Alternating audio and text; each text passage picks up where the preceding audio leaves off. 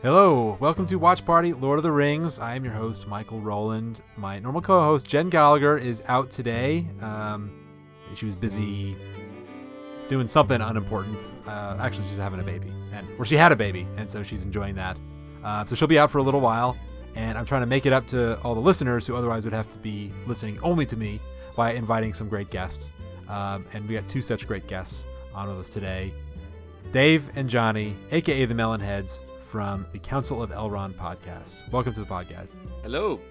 And I'll say this is our second attempt at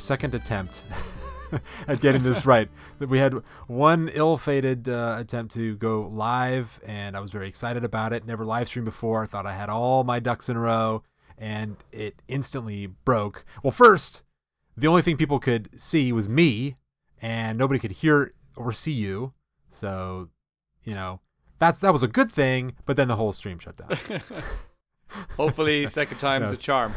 Yeah, that's what we're going for here. Let's not go for the third time. Yeah, I don't think I don't want to subject you to a third time. It'll be midnight by the time we get that going.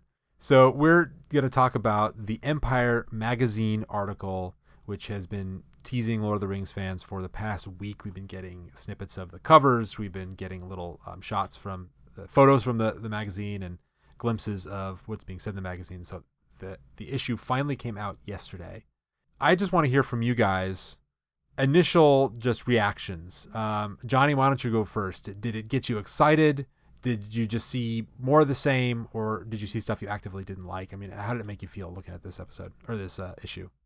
I just get excited anytime I see anything new come out.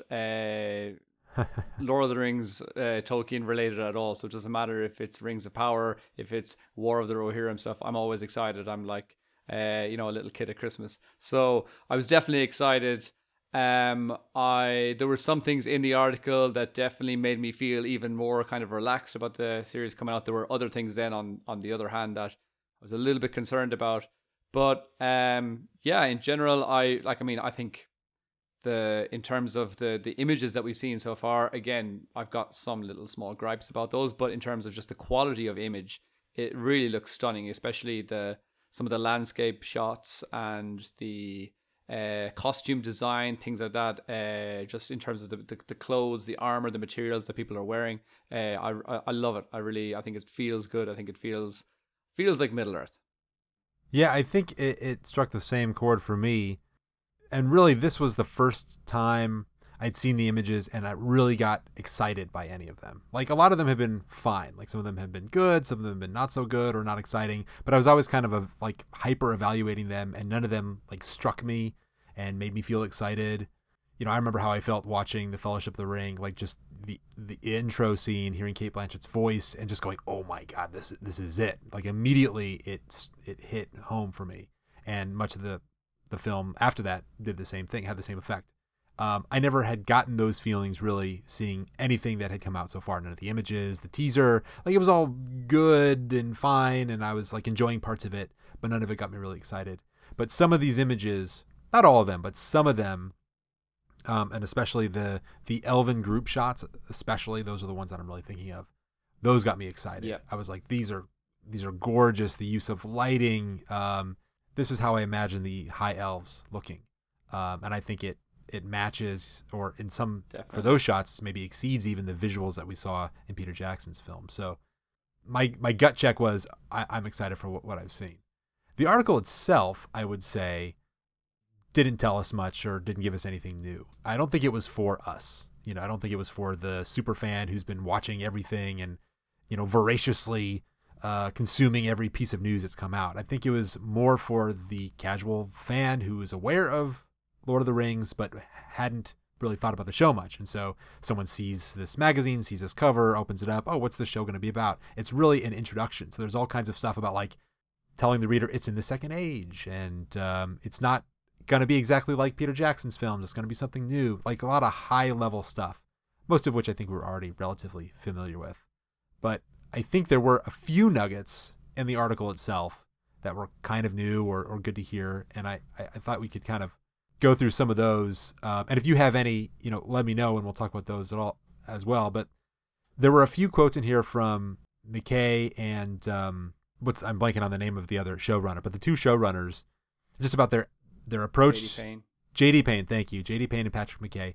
Their approach to the material, their approach to Tolkien, that makes me, feel good and feel like that they are as invested in Tolkien as I am and as the other fans are. And so here's one that really stuck out. Quote, "The pressure would drive us insane if we didn't feel like there was a story here that didn't come from us.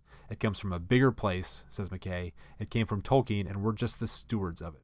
We trust those ideas so deeply because they're not ours. We're custodians at best." And somewhere else in the article, they also say, quote, "As long as we felt like every invention of ours was true to his essence, we knew we were on the right track." That's exactly what I would want to hear from them, and there are a couple of other examples in there, but those are, the big ones that made me feel like, okay, they really kind of get this and they feel the weight of the responsibility. This is important material to them.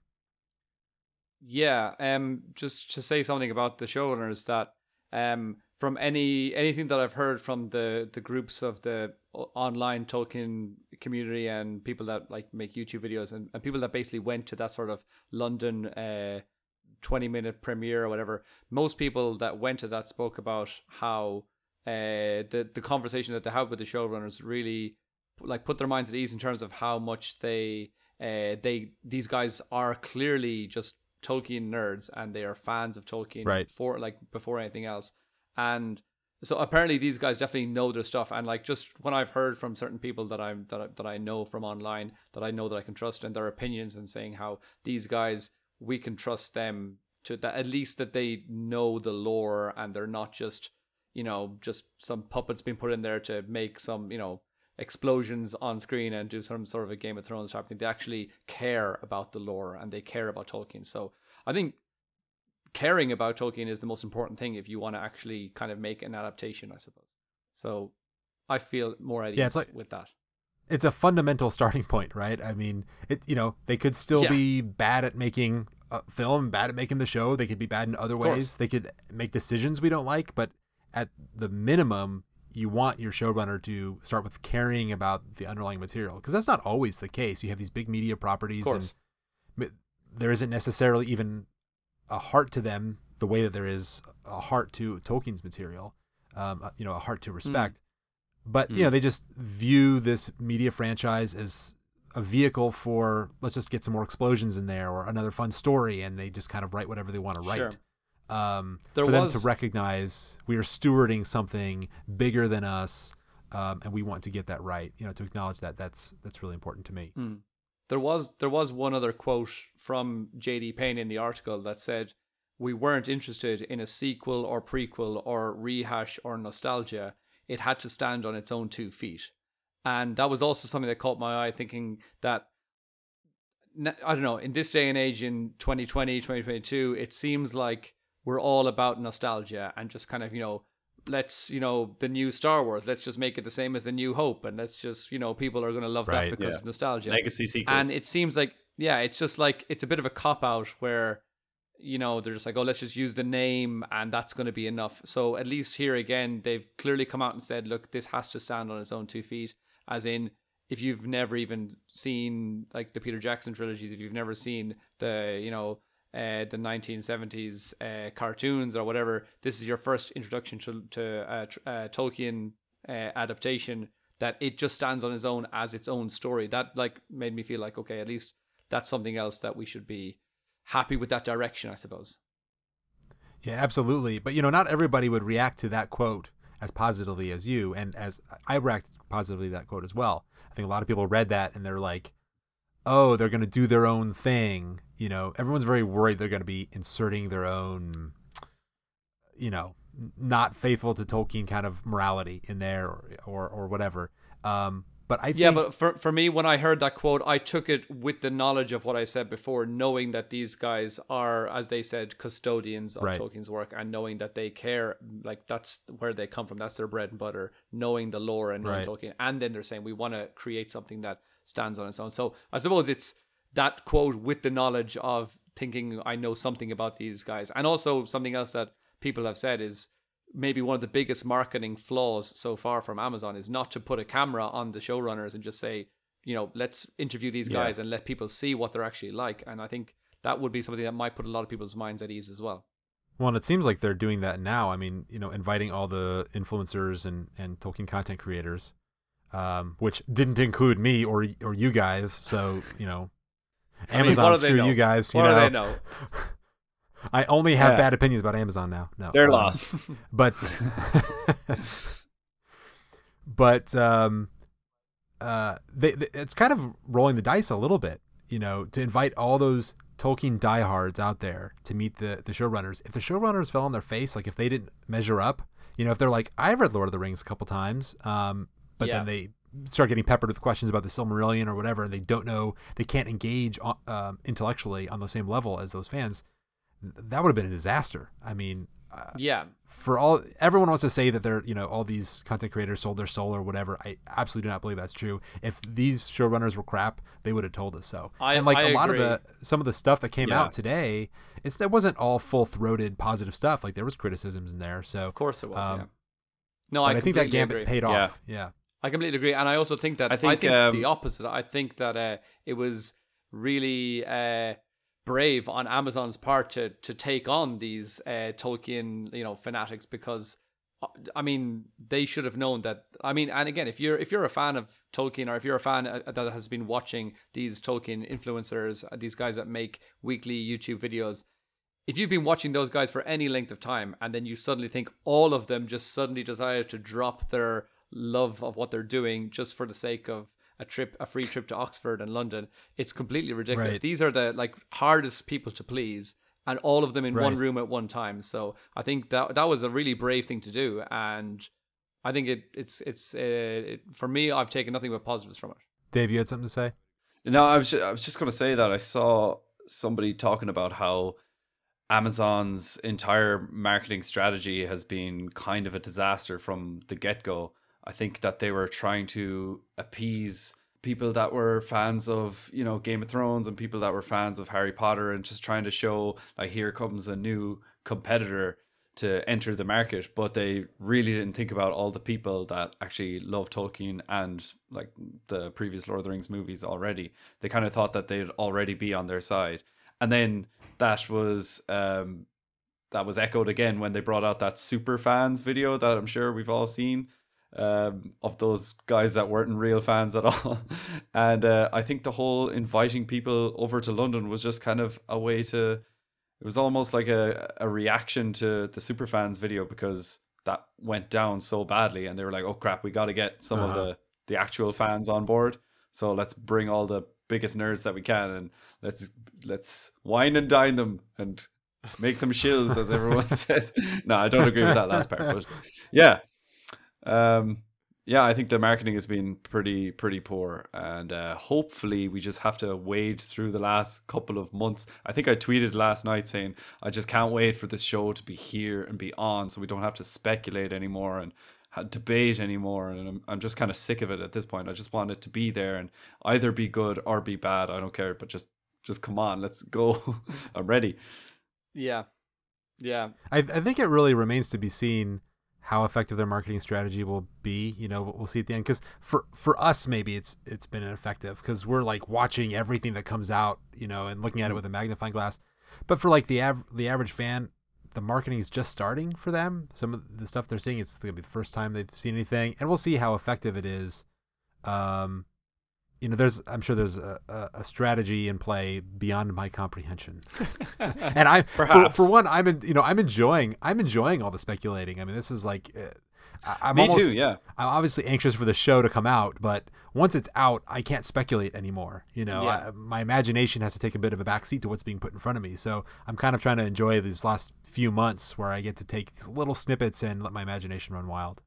You're enjoying your own speculation, but I'm really getting tired of like clicking into YouTube and just seeing all these videos on my homepage of just people that are absolutely slating the series, right? And it's like, again, capital letters, doomed show. And again, I mean, you know, people can. I mean, I'm enjoying speculating and thinking about what's going to happen, but these people that have just taken this complete, you know, it's all terrible. It's all going to be, and for that reason, I can agree with Dave and say I'm looking forward to the series being out. And if it's terrible, then I'll be like, okay, these guys they can make their videos, and that's fine. They have the right to their opinion. But people who are just nailed on to this is the worst thing that's ever going to happen before it's even come out is just really kind of, I'm just getting sick of it now at this stage. Well, I think I'm even more pessimistic than you in a way, because I'm pretty sure that once the show comes out, even if it is good, those voices aren't going to stop saying what they're saying. True. Yeah, yeah, probably. Yeah. I like, Johnny, how you sounded like you were on an episode of Dragon's Den or Shark Tank or something, and you're like, and for that reason, I'm out. It just sounded really quality. But you're like, and for that reason, I'm looking forward to it coming out. Yeah. So there's one other sort of high-level quote that I pulled out of here that I really liked, and that is J.D. Bayona, who directed the first couple episodes, and the showrunners, they made some comments about the action in the show, and they got a split response from me, split reaction. I'll read the quotes, and I'm kind of paraphrasing and chopping it up here, but these are the important bits. Quote, "The show's action, which will find new ways to thrill, separate from the epic arming of Jackson's trilogy," and a little bit later, "the show has a lot of action in it, more so than any television or streaming show that we've seen. Every episode has set pieces, creatures, battles, and white-knuckle fights to the death," adds McKay. "But instead of having 10,000 orcs fighting 10,000 men, what's it like to have one orc in your face in your kitchen? What's it like trying to kill an orc when you've never killed an orc before?" Now, this is why I have two reactions to this. One, we've talked about this on our show many times before. Tolkien didn't really care about action. He didn't dwell on fight scenes. That's why, like, you know, everyone loves Helm's Deep from the Jackson films, and those are great scenes, very, very well done. I like them, but it's kind of made up. You know, in the actual Two Towers, Helm's Deep is like a couple pages, and it's just told in very summary fashion, because for Tolkien, the story didn't happen on the battlefield, or, you know, he didn't focus on the person swinging the sword. All the action happened elsewhere, or the narrative action. And so I don't want to hear them say, oh, there's going to be tons of action, because that would seem to be contrary to that. Like, they're not going to be focusing on narrative development as much. But the second half of this, where he says, we're not going to have huge battle scenes, we're going to be focusing on close-up action, you know, one-on-one action. I actually really like that, because Tolkien did have those moments where, you know, you kind of zoom in on one character's experience in a tight spot. You know, whether it's Gandalf fighting the Balrog in Moria, the Watcher in the water. There are these action-packed moments. They're not battle scenes so much as zooming in on a character you care about who's in a very, very tight spot.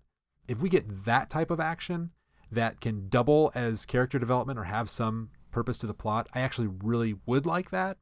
So we'll see how it shakes out, but this could go two ways for me. Dave, what do you think? Yeah, I think that's very common for like television adaptations. I think we see it in some of the Star Wars TV shows as well, where they kind of make, like, if you go and see a Star Wars movie and they're just butchering hundreds of clones or hundreds of stormtroopers or whatever, but then when you see the TV show, they kind of zoom in more and they kind of make two stormtroopers feel like such a big bad.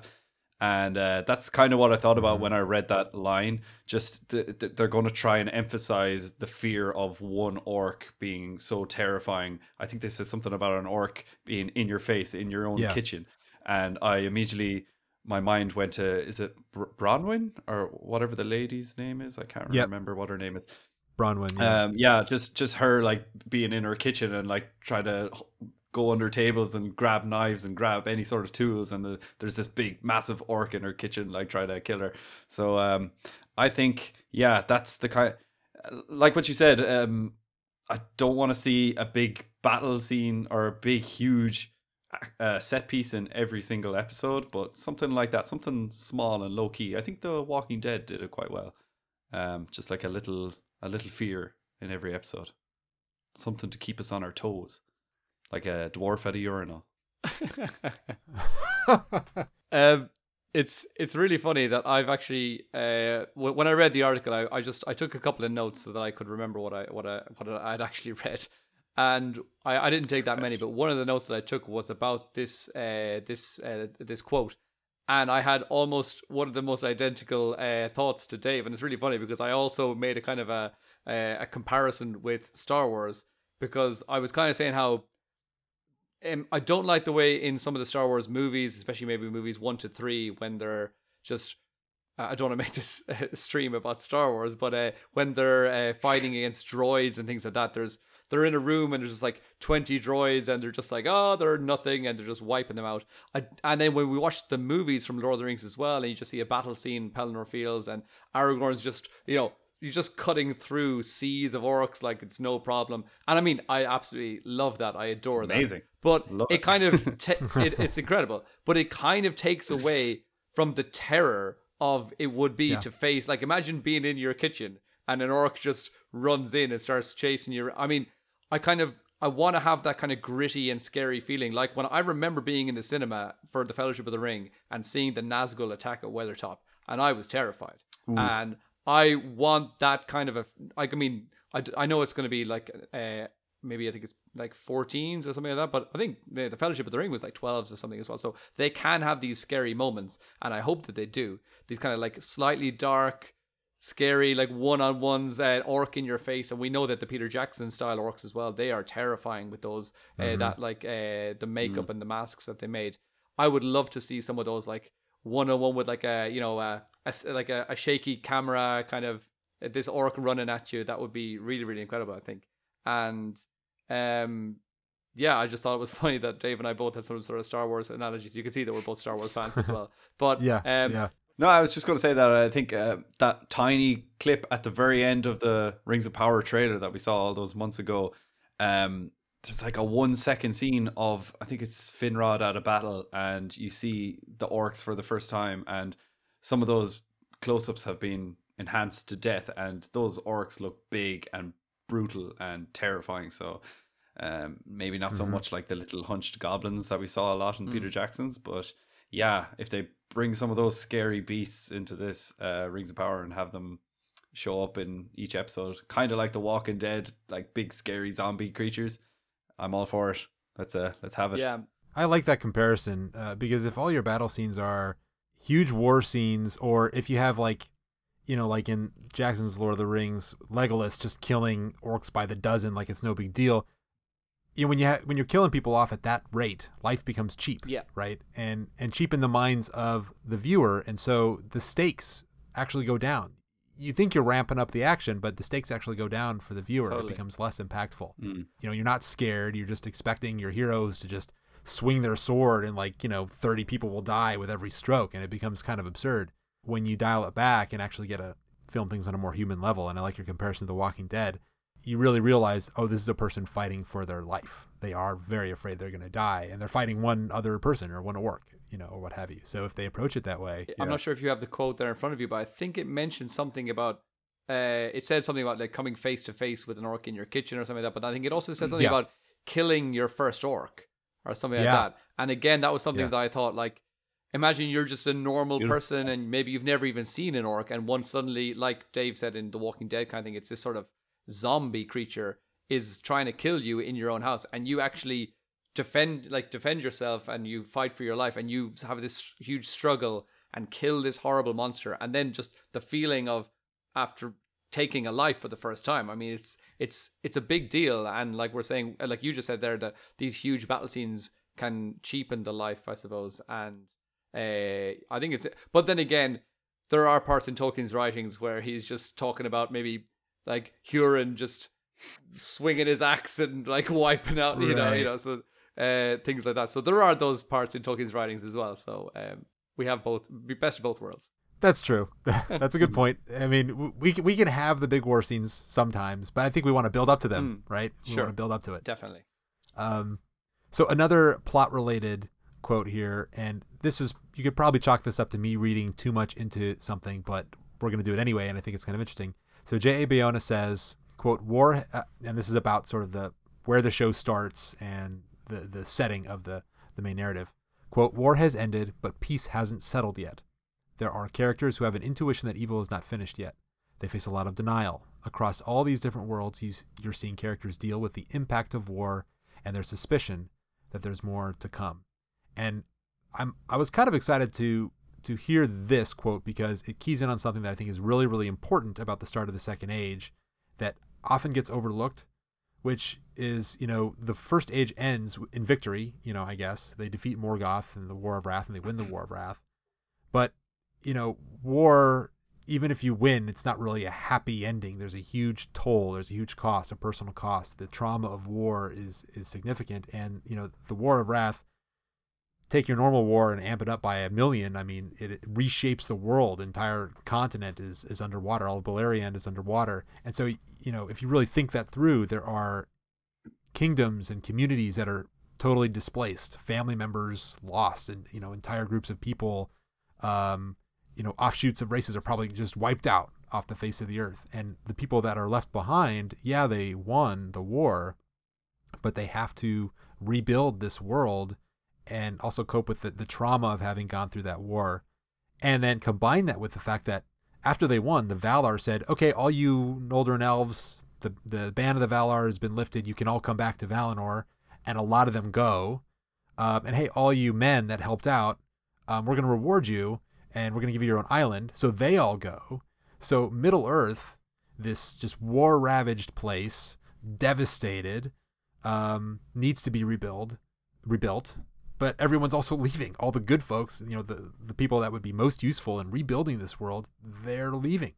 And so Middle Earth is, I think, in my mind, it is a tough place to live in. And so I think that sort of trauma and all the ramifications of what a war can bring to a continent, I like that this quote indicates that they are maybe grappling with that a little bit and will be incorporating it into the plot. So I was kind of pleased to see that.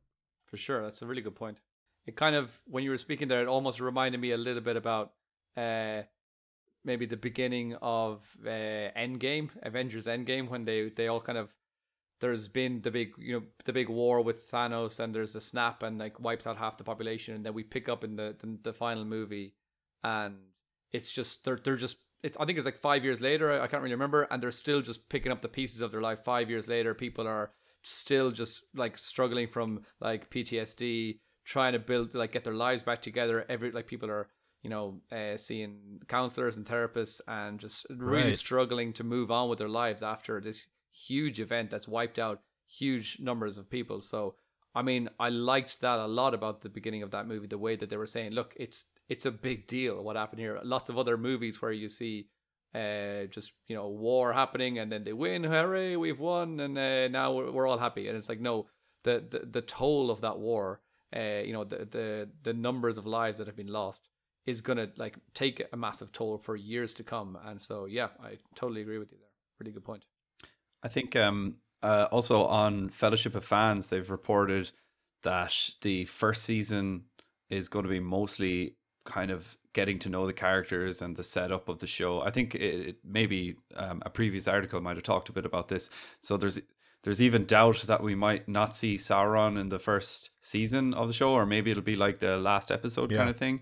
So maybe that's going to be kind of a way to introduce people to an unfamiliar Middle Earth. People are going to be like, why aren't the elves all happy, and why aren't people doing this and that, like what we're used to seeing in Tolkien's movie or Jackson's movies. But it just might be kind of a way to remind people, or sorry, to get newcomers into the fact, or letting them know what Middle Earth looks like after this massive destruction. Also, I think it was reported by Fellowship of Fans as well that orcs are believed to have been extinct. So again, when we were talking about how someone might be killing their first orc, and yeah, people mightn't even have seen orcs or mightn't even believe that they're real. So it's kind of like a brand new threat. And I think the whole first season, it's going to need to take some time to set up all these elements, because we're going to have to see some big things in the later seasons to come. So yeah, depending on how they do the time compression. I mean, if they live in a world where they believe all the orcs are extinct, and if they allow that some amount of time has passed since the first age and the start of the second age, it could be that like all the humans, at least, like their generations removed from orcs ever existing. So for them, it may be just like a myth. Did orcs ever exist? They wouldn't even believe it. It's like a boogeyman. Yeah. And then all of a sudden these orcs start popping up and they're like, nah, you're scared of shadows. I like that. Nah, man, it's not real. Yeah, I like that. I like that too. Yeah. What you pointed out, the fact that this first season is a really slow developmental, like let's develop the characters. We're not even going to introduce our main antagonist. I think probably there's been some talk. We probably won't see the forging of the rings, which is I would like if that's the case. That happens a little bit later. You can't do that in a show unless you have a commitment from the studio for a certain number of seasons, so you can take your time and tell the story you want to tell. And that's the last thing I kind of wanted to point out before we get into the photos here, is that they confirmed, Amazon bought a 50-hour show. They've committed to that. I mean, I suppose if it's an absolute flop, maybe they would scrap it in theory. Yeah. There's no way that's going to happen. There's going to be enough eyeballs on this show that they're not going to scrap it. So there's a 50-hour show. And, the article says they knew from the beginning that was the size of the canvas. This was a big story with a clear beginning, middle, and end. There are things in the first season that don't pay off until season 5. And the showrunners say, they've mapped out the show in full. We even know what our final shot of the last episode is going to be. That was the best. Yeah. That's that was what part of what made Breaking Bad so good. Yeah, exactly what I thought of. And a lot of the people in the writer's room are from Breaking Bad and Better Call Saul, which that was the first piece of news I ever heard that just got me so excited because those are my favorite shows. I didn't know Breaking Bad had been planned out. Yeah, it had been planned out, and I'm pretty sure it had. But you can even see it just in the way it's developed. Like Michael said there, how they weren't really so concerned about just having this high pace, get eyeballs in. It was all like season 1 was so like pensive and getting like really like making like fleshing out those characters and setting the tone. Exactly. And like there's other TV shows that you can see, like I mean I don't know if you guys have ever watched Blacklist, but basically it's just some kind of FBI type show, and I mean there's an ongoing backstory, and just that's just one example. There's loads of these types of shows where there is an ongoing backstory, but then they have just their week by week different kind of like different bad guy comes in and they have to deal with that. And you can just see by like, I remember I watched the first few seasons of that show and I thought, oh, this is really good. But as it goes on, you can just see they're just making it up as they go along. You're like, okay, clearly this is not how they set out Dexter. 5 seasons ago. Like Dexter as well. Those exactly another example of like they didn't expect to have 5 seasons, and so it is. If as a show creator, I'm sure that's such a relief to say, okay. And I think they described it as a 50-hour movie as well. Just like to have that freedom to know that you can, it doesn't matter, as you said, how season 1 goes. It doesn't matter if it's so slow that that eventually that's going to pay off in the end. And the way they said that as well about we have things that don't pay off until season 5 that are set up in season 1. Again, as a lover of Breaking Bad, that's something that really made me feel good about it as well, and maybe feel at peace, I suppose, as well. I don't know. For me, I'm generally positive about most things, but I think all of these little things, these little details, are making me feel a lot more encouraged about all of it. Yeah, and it's just a general trend in TV, right? I mean, the old-fashioned sitcom is you have a kind of a concept, a setting, or the characters have their relationships, and then you can just create all kinds of little fun plots within that relationship. But that never really changes, and the characters never really change. They go through whatever they go through in that episode, and the next episode they're in exactly the same place. I'm thinking of like old fashioned sitcoms like the Brady Bunch, or even like Friends. There's not really I mean, there are some arcs, I guess, but generally speaking, like think of the Brady Bunch, one of the kids loses their bike and it's all about that, but then the next episode starts and everyone's happy again. They're still the Brady Bunch. Sure. And fast forward, TV has gotten so much better now, and Breaking Bad, they didn't just say, okay, well, we don't know if we're going to get canceled, so we'll really quickly get through this idea. Okay, he's got cancer, so that's why he's, becoming a drug kingpin. And now he's a drug kingpin, and he's got some, like, enemies he's got to defeat. And every episode there's, like, a new enemy, or every season there's a new enemy, so they just sort of create some vapid arc. That's not what it was about. It was about seeing, and I forget the exact quote, but, like, just this mild-mannered chemistry teacher turn into like the greatest villain you could ever imagine over the course of these seasons, and really digging into that evolution, and that being what the show is about, not just and how you can sympathize with that villain as well. Yes, right. That's a big point for me. So hopefully we'll all be sympathizing with Sauron by the end of the Rings of Power. No. Well, are you guys ready to look at these images? I wanted to just make one. I wanted to make one comment, which was that another thing that I saw in the article, which was not a quote from either of the showrunners. It was written by the author of the article, and he said something about the forging of the 19 rings, and I was wondering, has he miscounted, or are we not going to see the forging of the one ring, or I think I would have to pull up the quote 100 years later. But I do remember what you're talking about, and I think it was in reference to the rings that Celebrimbor forged, which he only forged 19. Okay, I think that's true, but maybe, but I don't remember. I just it stuck out in my mind when you mentioned we might not even see the forging of the rings in season 1 or something like that. I remembered reading something about seeing 19 rings. I was like, that looks strange to me. Maybe they were speaking about Celebrimbor, and that would make sense. There was also another quote by J.D. Payne, which was quite inspiring as well. He said, in talking about Tolkien, he said, in his letters, Tolkien talked about wanting to leave behind a mythology that left scope for other minds and hands, wielding the tools of paint, music, and drama. We're doing what Tolkien wanted. As long as we felt like every invention of ours was true to his essence, we knew we were on the right track. So, yeah, I would love to see like a sit-down interview with these showrunners, because especially from everything I'm hearing from Matt from Nerd of the Rings, he seems to be obsessed with them, and they sound like a great bunch of lads, and they know what they're doing, and they're very confident in what they're doing as well. I like the way they're not trying to like underpin anything. They're like, we'll see how it goes. They're like, no, we know we're on the right track because we're doing what Tolkien would have wanted us to do. So they're not like pre-apologizing for anything. They fully believe in themselves. So let's hope it translates to the screen. Another quote from the article as well said that the show sought to lean into practical effects rather than computer wizardry, which again as well is music to my ears. Right. And again, I think we saw the first example of this in the release of the title of the series, when we saw that Rings of Power sequence, and then within 10 minutes of it being uploaded, everybody was on its case saying this CGI is terrible, and then like 1 hour later they released the actual practical effects of it being shot, where they quickly got those people to sit down and stop complaining. So again, as we said, that's really that's the difference for me between Lord of the Rings and the Hobbit movies. That leaning into those practical effects a little bit more really kind of just takes it takes it to the next level. Absolutely. So let's just sort of start off with a bang. The image and the cover that got probably the most attention.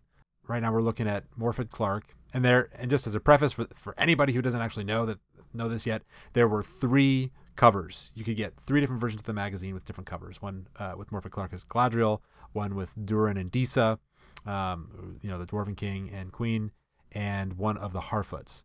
And this one with Galadriel here, she's in full armor regalia. She's got a dagger in her arm. She's got a huge, massive sword on her back, and she's crouching and kind of like she's man-spreading a little bit, I guess is the for this particular pose. And let's just start there. The pose seemed to tweak a lot of people. And I'm curious about, Dave, did you have a reaction to this cover, this pose, all of it? Yeah, I mean, I really liked the look of it initially. I did see a lot of people saying, "Oh, this is so unladylike, the way she's man-spreading." I haven't heard that term in a while, but I think it's cool. Like, all power to her. I think the sword is pretty dang big, but I kind of have a feeling that these cover photos have been heavily edited, so I don't know if that's really what the sword length is going to be, but it could be. I don't know. I have to say I love her armor in it. I think her armor looks really cool, and it looks way less kind of not CGI, but like less flush. It's more gritty. It's got holes in it. It looks cool. Her hair is kind of messy and all over the place, so it's not really like the Galadriel we're used to. But yeah, definitely leaning into the warrior vibes here. But the biggest thing that's weird about this cover photo is Batman Returns. She doesn't look like Batman. But, yeah. Right. That was right. the weirdest thing to me about seeing this. Yeah. Where's Danny DeVito? Yeah. I mean, I guess I'll just jump in. So this the armor that she's in, and we're gonna see another image of Galadriel here in a little bit. Basically all the images we've seen of Galadriel are kind of the same thing. She's pretty much wearing this armor all the time, and so they've found a way to give us several images of Galadriel without telling us a whole lot that's new. The next image that we see is her in the same setting that we saw in the sort of teaser trailer, where there's an elf and the snow troll comes out. So in that cave. So actually, this picture I think is also. It looks like it was probably taken in that cave or on a soundstage designed to look like the cave. But in all these images, we've seen her in this armor, and I, like you, Dave, I really like it. Like the mail is extremely fine and detailed. The gloves are really detailed. I mean, maybe a little too detailed. They have like you can see the fingernails, like there's armored fingernails. It's kind of funny. Yeah. Like Batman's nipples. Yeah. Yeah.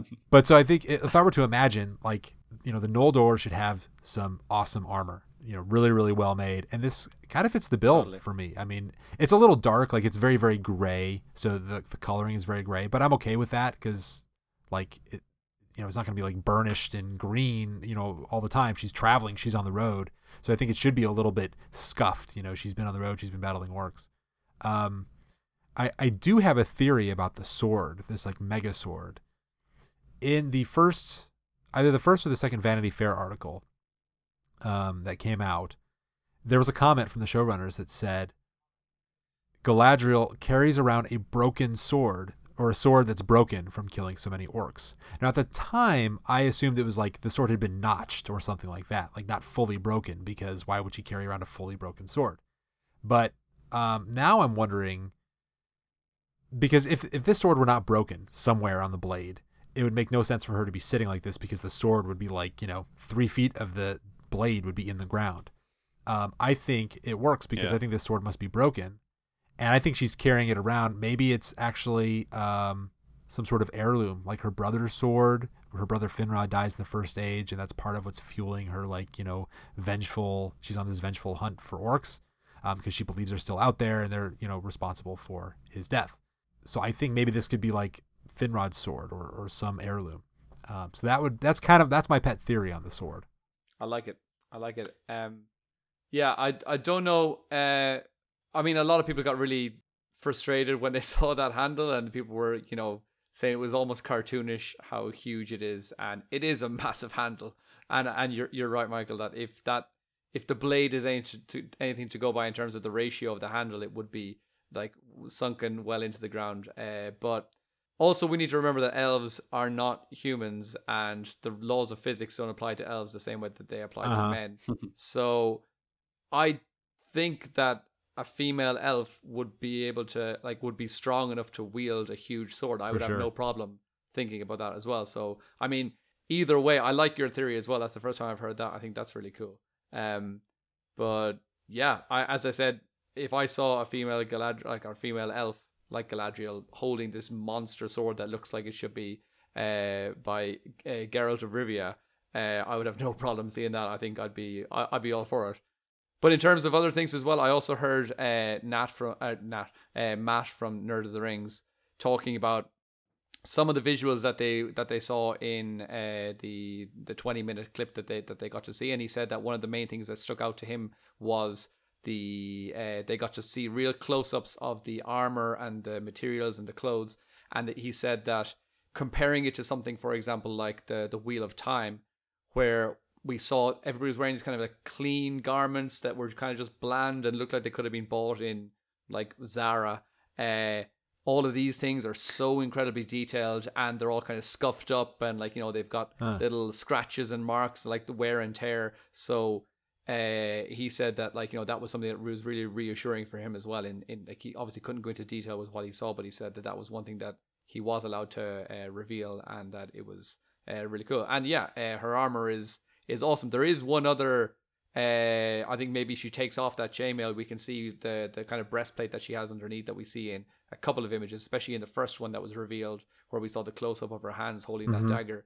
You can see it has these kind of like curved, just lines, and again, just really, really detailed and really beautiful armor. So That's something that, again, I think also if you go back to just the Lord of the Rings movies and you see Sauron's armor, if you actually just zoom in and look at his armor, there's so many like little details on his mask and stuff that sometimes you don't really see on the first watch. But again, Sauron is one of the greatest craftsmen of all time. So it makes sense that he would have incredibly beautiful armor, showing off almost like, look at my skills of the armor that I can make. And so I think the Noldor would be similar as well, saying like, we're not going to just wear any armor. We're going to have the most beautiful armor that we're going to kill you and then let you be envious of our craftsmanship at the same time. And teabag you. So there's a close-up shot in the prologue of Sauron holding his like gauntlet, and it shows just his hand, and you see the ring, and like you see that his gloves. I mean, he's got like finger covers, like really delicate finger covers. And I was just thinking to myself when I noticed that, I'm like, man, I really want some pieces from Sauron's jewelry line. I would. I'm not into jewelry, but I could get into it. Totally good. So I'll say one last thing about the pose, which I think, for better or for worse, got a lot of attention. The way she's sitting, for those people who are audio only and haven't seen it, she's sitting on sort of a box. Her arms and her shoulders her elbows are like perched on her knees, and she's kind of like leaning forward. And people said, well, this is kind of a manly way to sit, and this isn't the Lady of Lorien that I know. This isn't Galadriel. Oh, this is, woke, blah, blah, blah, woke garbage, blah, blah, blah. People complaining about it and using that stupid phrase. And, I'll just say, whether or not Tolkien would appreciate this pose, I think I agree that he wouldn't like this pose, but not because it's not ladylike. I think he would think this pose wouldn't be dignified for anybody. I don't think he'd like it if a man was sitting like this. But beyond, and my only complaint is like the pose, it feels like a modern pose. Like it doesn't feel like a pose that anyone in like a medieval time period would. I mean, I'm sure that people sat like that, but it feels like a gangster pose a little bit. I think we shouldn't really assume that this is also taken from a clip from the series. This just looks like they had a photo. I was going to say that. And they said, stand this way, hold your sword. And so it's like, I definitely don't think that we're going to see Galadriel do this at any point in the series where she's just sitting staring. She's looking directly at the camera. Like. So I think we need to realize that as well, that this is a cover shot for a magazine, and I think it was shot in that way as well. So I don't think we need to worry about the pose in that sort of a sense. And there was a lot made about, and you've touched on it there about people saying, oh, this is some woke garbage and this is nothing like the lady that we've seen, the Lady of Lorien. I mean, we know that Galadriel is roughly like, she could be 3,500 to like 6,000 years old in this series, like somewhere around there. And so people are saying like, she's not this young, brash, out of control teenager or something. She is very old at this point. But I don't think we should take it for granted that a 4,000-year-old being won't develop when they are 8,000 years old as well. I think that there can be a transition there. And so there's nothing wrong with saying that she acted differently 4,000 years before, or, I mean, obviously she's not.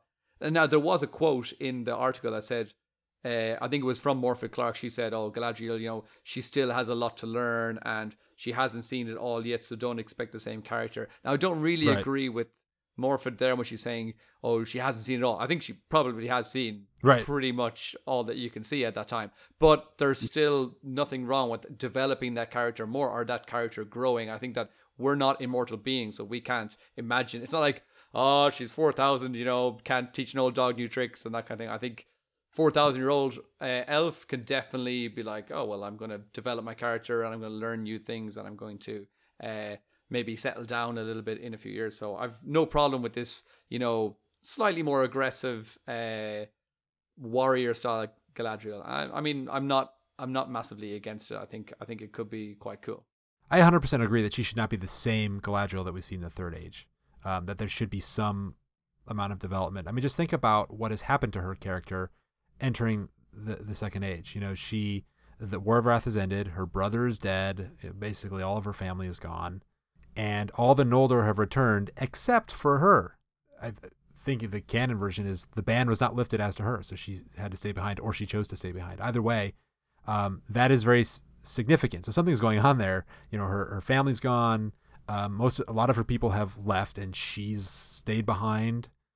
in Middle Earth, and in the like 6,000 years that transpired between the start of the Second Age and the end of the Third Age, like that's where a lot of the weariness sets in. I think like the true fading and the weariness starts to happen, and so by the time we see her in Lord of the Rings, she is pining for Valinor. She wants to return. She's tired of Middle Earth a little bit. At this point, this is canon. She is not ready to go back. That weariness has not set in, and so she should be different. Now, whether you think that this is the different version of her that is correct, maybe your headcanon is different, and you don't like the hardcore warrior aspect of it. I mean, we can agree to disagree, or we can all disagree about that. We'll all have our own nuanced version in our head. But the fact is there should be something different about her. So I am game for them to kind of explore that. And if they're choosing to go the warrior Galadriel route, like I can get behind that. This would be, as long as it's an interesting and nuanced character, which it seems like it will be. Yeah. It could be really, really good. Totally. So let's get a little more Galadriel here. This one, we see the cameras, and I saw someone say online, "This is bullshit. There aren't cameras in Middle Earth." I saw that. That was good. Not in the Second Age. They didn't come until years later. Right. That's a Seventh Age invention.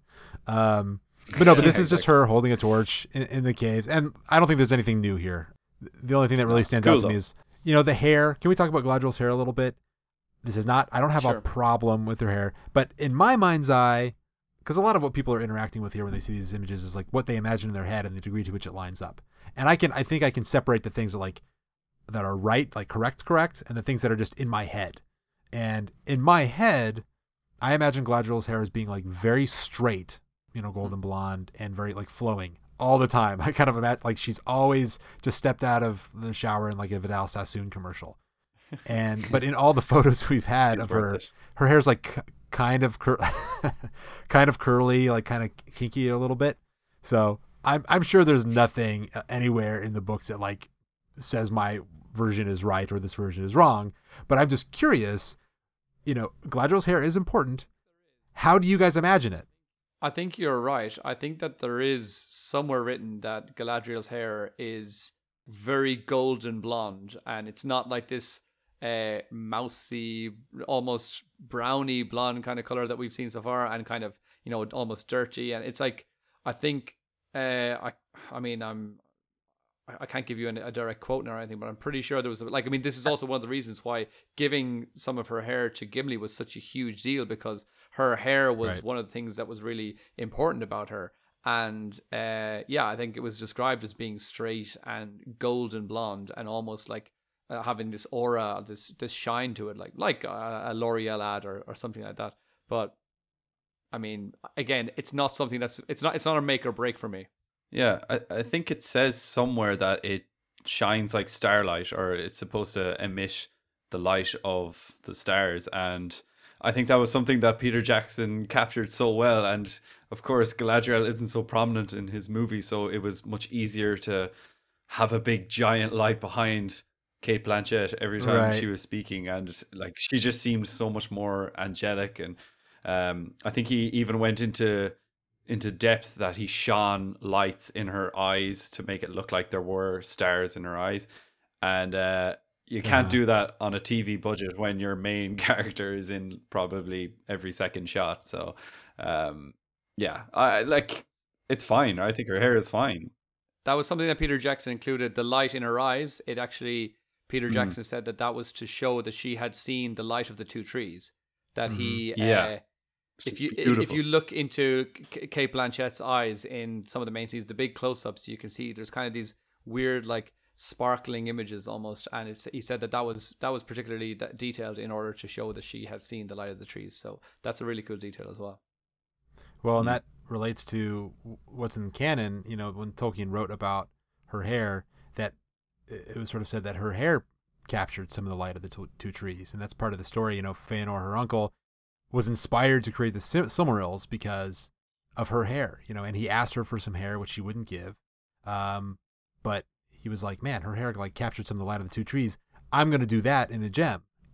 So that is how incredibly beautiful her hair is, that it inspired Fëanor to create the Silmarils that then, led to all the woe and sadness in the first age and everything that followed. So Really, it's not Feanor's Yes. fault. It's Galadriel's fault. If Galadriel had just given Feanor some of her hair, he would have been satisfied. He wouldn't have made the So Silmarils, stubborn. and everyone would be a lot God happier. damn it, Galadriel.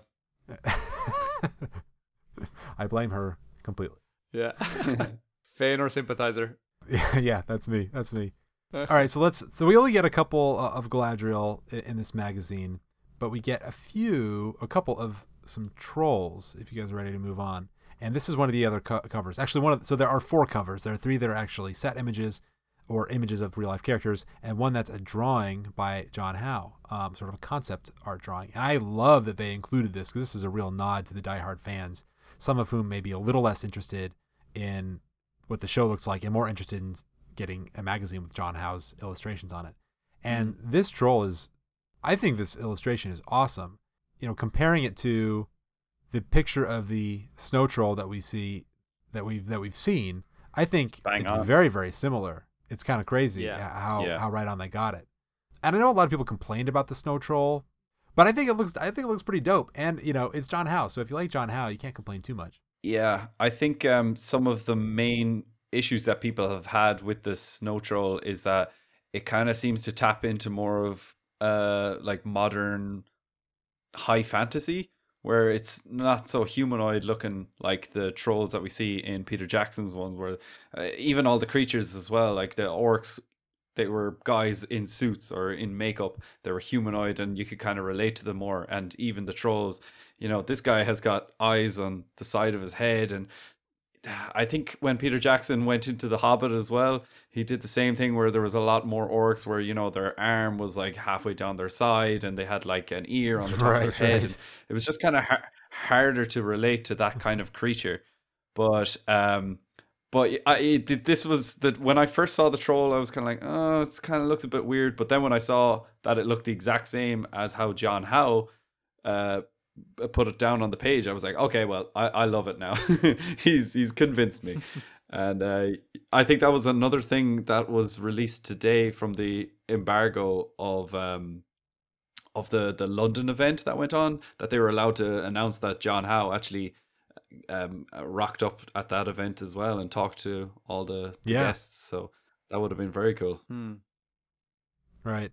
And purely intellectually speaking, I mean, I guess it shouldn't matter if we discover that John Howe is the concept designer for the snow troll. Like, if you didn't like it the first time, you probably shouldn't like it the second time. But it taps into something that has been bugging me, is a lot of people are kind of complaining about the images that they've seen, the concept art that they've seen. As you said, like, one of the main complaints is, this is more modern high fantasy. It feels more like, you know, Harry Potter or that type of thing than how we envision Lord of the Rings. But the creative team is like basically the same. I mean, you know, you don't have Alan Lee, but you have John Howe, you have Weta Digital, you have Weta Workshop. I mean, this is the same team that put together all the visual aesthetics that you love from the Jackson films, and yet you're tweaking about the differences. You know, people are tweaking about the differences between what they've seen in the Amazon show. But I'm like, it's the same. And to me, it looks very similar. And we'll get to this with like the Harfoots later. I think there are like a lot of similarities. It doesn't, you know, bug me at all so much. And so I kind of came prepared with this ice troll to compare it to the cave troll from Jackson's film. But look at the eyes on the side of the head there. The nose is all snubbed off. So like there are some similarities. I'm just gonna like jut in because I don't understand this argument at all about how, because maybe it's got eyes on the side of his head, that it's gonna mean it's more high fantasy. I mean, look at animals that we have on planet Earth, like a crocodile, and its eyes are like wide. It's like you can be like, that crocodile is high fantasy or something. It's like, it's not like, what does it have to be humanoid in order for us to be able to relate to it? I don't understand that argument. Fair enough, maybe orcs and things like that are similar in their shape, and like maybe they're obviously, because they're like originally supposed to be twisted and tortured and mutilated, either elves or men. That's debatable. But trolls, I mean, they're just these weird monster things that exist. I've got absolutely no problem believing that, you know, as long as they're not just doing crazy magical Harry Potter spells and stuff, I don't see how it can be a high fantasy. So, I mean, I've got no problem with it all. And also, the fact that John Howe is involved is, you know, incredible. And I mean, I don't think anybody's going to have a negative thing to say about that. And the fact that, as you said there, the similarities between how they got that so spot on with John Howe's drawing should bode well going forward as well. That hopefully he's going to be setting the benchmark, and they're going to be just, doing what John Howe says, and that's whatever John Howe says should be done. So I'm happy about that. Yeah. Although I will say, and I love John Howe, I love his aesthetic, and I love what we got with Jackson. But one thing that I've always kind of harped on the podcast and otherwise is there are other artists out there that have great versions of Tolkien, and people approach the visual aesthetics of Jackson's film as if they're like the Bible, because they are good and they're wonderful and I love them, but they treat them as like canon. And so if your visual style of illustration or graphic design or whatever, if the result is not the same as Jackson, for a lot of people that's sacrilege. But I take a very different approach. I actually wanted to see a very different visual style. I like Weta, and it does make me feel confident that the product will be good, but I kind of wanted something more different. It made me a little worried and sad when I heard that it was like kind of all the same team, because I'm like, all right, I guess Peter Jackson's visual vision for Middle Earth, that's the only Middle Earth I'm going to ever see on the big screen in my lifetime. We're not going to get a very different version. I don't think so. I think that, yes, for this series, I think it's going to be very similar, and they're going to be pulling from Jackson's ideas and from John Howe and from the artists and the illustrators that went before. But I think that this series is going to spark a whole, renaissance of maybe spin-offs, and we've already mentioned the War of the Rohirrim, that anime series or that anime movie is going to be coming out. And again, it looks like that anime movie is going to be going in a similar vein to that illustrations before, but I definitely think that there's going to be room for, I want to see a Balrog that's just maybe a foot taller than a normal man, that you've seen in some images before, where they're just kind of like big fiery men kind of things without wings. So I mean, I think we're going to see different people's approaches going forward. Maybe not in the next 5 years or so, but I think this is going to lead to a whole, almost the way Star Wars has gone now, where every year you're getting a couple of different spin-off series, or that's what I believe is going to happen. And I believe that, there's going to be different creative decisions made as well. I hope so. Are you guys ready to move on to the next batch? Let's do it. Yeah. How many different fandoms can you love at once? At Four Cats Boutique, there is no limit. Katie and Jordan have prints, bookmarks, stickers, earrings, keychains, and more for all of our beloved fandoms. Get yourself a set of Lord of the Rings bookmarks, one special for each in the trilogy. Maybe some Hobbit Hole earrings, a Wheel of Time sticker, or some Star Wars blueprints of a TIE fighter and an X-Wing. You can even find prints for The Legend of Zelda, like Majora's Mask or the Master Sword. Dune, Marvel, Game of Thrones, The Witcher, the list goes on and on. So head over to Four Cats Boutique on Etsy to get something for yourself or a loved one from almost any fandom you can think of. That's the number 4 and cats with a K. Four Cats Boutique on Etsy. So I think so we got a lot of shots of Arondir. So this is one of the first teaser images that was released. We're looking at Arondir on the top of some sort of tower, awesome, looking out over this landscape, and this shot is just incredible, right? I mean, how can you? I don't think anybody's complained about this shot, and if they have, they're really dumb, because it's gorgeous. I can't imagine something more Tolkienian. Johnny, what was your reaction to this? Just what you said. It's stunning. I love it. It feels. I mean, I love. There's something about a mountain range where you can just see the layers on the right hand side. I love those. Just getting like mistier and mistier as they go on. I absolutely love that. They look, I don't know, they just look incredible. But then also just those deep valleys, it kind of reminds me of the encampment before the Battle of the Pelennor Fields, where they're kind of amassing the armies, and Theoden and the guys are looking out at the tents and basically the troops arriving. That kind of high area looking down on these lush green fields, and I can imagine an entire like Rohan army kind of charging through those fields. So it looks just stunning. It's beautiful, and I don't think there's been any landscape images that I've disliked, even the ones with the antler men. I loved the landscape shot of that. I mean, again, another thing that got a lot of sort of negativity towards it. I don't know what people are calling them online, but yeah, those antler dudes. Like the camera was beautiful. Like it comes from down low, swings up, and you get these view of these little antler dudes, and then the camera keeps going up, and you get this huge wide landscape shot. And every landscape shot I think I've seen so far has just been stunning, and that's one of the things that really brings home that Middle Earth feel. And those New Zealand shots, who can dislike them? Yeah. I really think that we need to see more of that. Or sorry, we need to see those kind of shots in the series itself. And I really hope that they're not just like a post. This isn't just going to be a poster that you can take home, and we're not going to see these amazing shots and I hope they're keeping them back from the trailers and they're just saving it for the actual launch itself. But yeah, this image is so cool, and I love hearing people speculate about where it is. And I don't know, do you guys have any idea? I've heard different things. I've heard of some people think that this might be Mordor, or like on the right hand side is some of the mountains outside of Mordor. Austin Ettel as well for Eregion. Different places, so I've no idea, but I just think it looks badass. Yeah, I've heard a few different theories, and I just feel like, good luck to you if you're trying to speculate what this is, because it could be a lot of different places, and I really have no freaking idea. I mean, the people who say it's, I've heard people say, so we can zoom in here, you see a little like bit of something that looks like maybe more of a body of water, or like, marshes. So maybe this is marshland. Mm-hmm. I don't see like, I don't see the dead marshes there. That's what some people were suggesting. Some people were saying they saw a body of water out here. I don't think you can tell that that's what it is, but they were saying if that's a body of water, maybe that's the Sea of Rune, which would definitely place this in a certain part of Middle Earth. But I don't think, I don't necessarily see that. One thing I notice is you look down here and all this land is very cultivated. You see lots of roads. It looks like farmland, almost modern farmland. It's subdivided into plots almost. There's a river going through, which isn't exactly a canal system, but they could, draw water off to do a lot of farming. So if this is Mordor, it is definitely Mordor before Sauron's got his hands on it, and which I guess they could be doing if they're doing a lot of time compression, and they're choosing to start off in a place. All right, Sauron hasn't put his roots down yet, so this hasn't been tainted yet.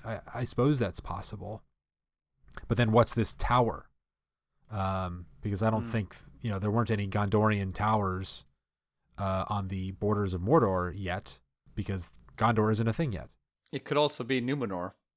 I mean, that could be looking out. That could be the sea in the background. Well, that would be interesting, because that would mean Arondir is in Numenor for some reason. I mean, who knows? Right. But I definitely think that this tower is Numenorian. Right. It looks it.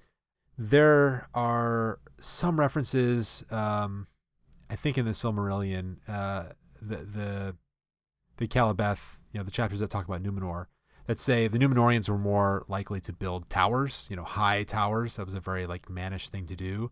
And the elves would build beautiful things and beautiful buildings, but they weren't all about big towers, which is if you imagine a tower being a phallic symbol, a symbol of ego. Exactly. So if this is a big tower, well, look at that guy's huge tower. Exactly. But it could be, it could be elvish. You see the tiles here and the swoop of the arches, the engraving on the sides of the arches. I mean, yeah, the sides of the arches, it kind of looks like floral kind of designs, or maybe tree-like branches and such. So that would be kind of elven. And see, even the kind of railing, that kind of looks like leaves and such. But I don't know. That's true. It is almost made of stone, wooden. isn't it? It's hard to know. Good point. Well, then you see along the side of the tower, there's these weird pulley things. So there's some functional element to this tower. I imagine we will see that in action. Yeah. If you get Arondir aroused, this tower gets bigger. But yeah, this is one of those images that got me excited for sure. And then we get a few more of Arondir. Here's him holding his sword, great shot. I love this, version of the Sylvan Elf. He's got his sword holster or scabbard, whatever you call it, and it's carved out of wood. Mm-hmm. His tunic is pretty simple, so there's definitely a very clear design aesthetic difference between the Sylvan Elves and the Noldor, which we'll He's look having at a good later. listen to that sword anyway. Yeah. I actually posted this picture up on Twitter, and somebody responded saying that someone just responded and said Pinocchio, and I had to laugh because it just looks like his nose. But yeah, there's other great. shots of this character as well wearing the armor, the kind of breastplate. I think we might see that later on as Oh, well. yeah. Actually, so with the kind of nobody knows what the hell is going on there. Is it another elf, or is it an Ent, or is it a Vala? And that was one of the character posters that were teased, the like 22, 23 character posters that were like neck down, and you could see his breastplate, and it had like the face of looked like a man or something, and we speculated, and a lot of people speculated that it was an Ent that was carved into his breastplate. So Yeah. that's what we thought as well. Which would be really dope if that was the case. So here's another action shot, and here again we see Seventh Age cameras in the shot. Seventh Age, yeah. But they're running from something. Who's that so running I don't know. Not a lot to. Maybe they're running after something. The cameras. Yeah, I assume they're running together. Get those cameras. Get those cameras. Yeah. But yeah, he's got another sword. It looks like here. This is different than the sword that he was holding before, I think, just because of the length. The other sword seemed a little bit doesn't look shorter. curvy.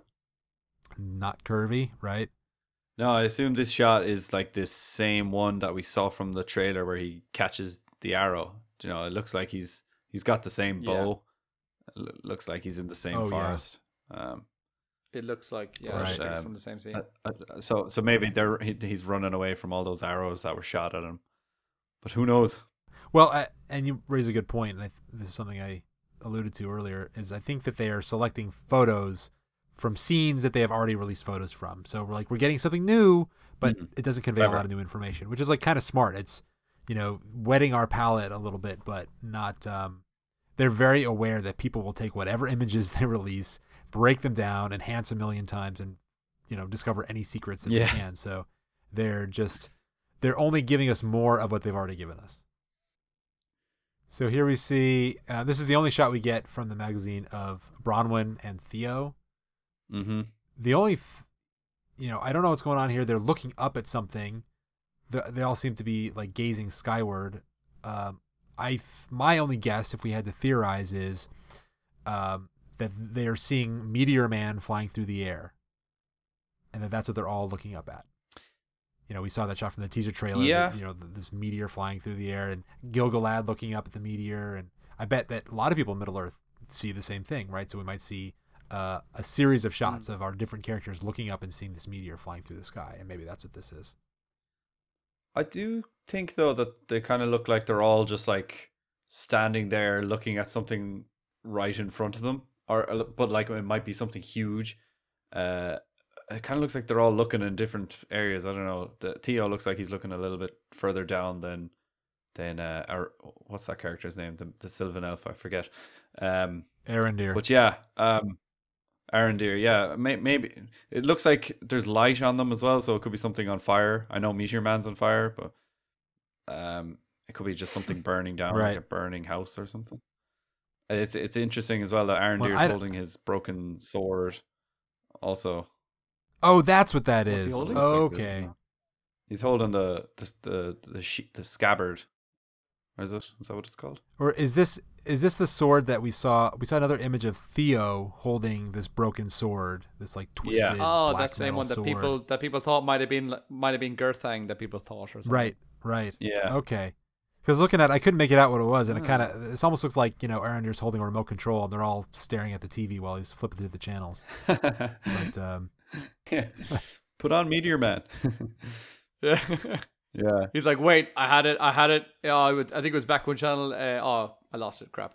My only thought from that image was that Arondir's hench, and he's a big dude.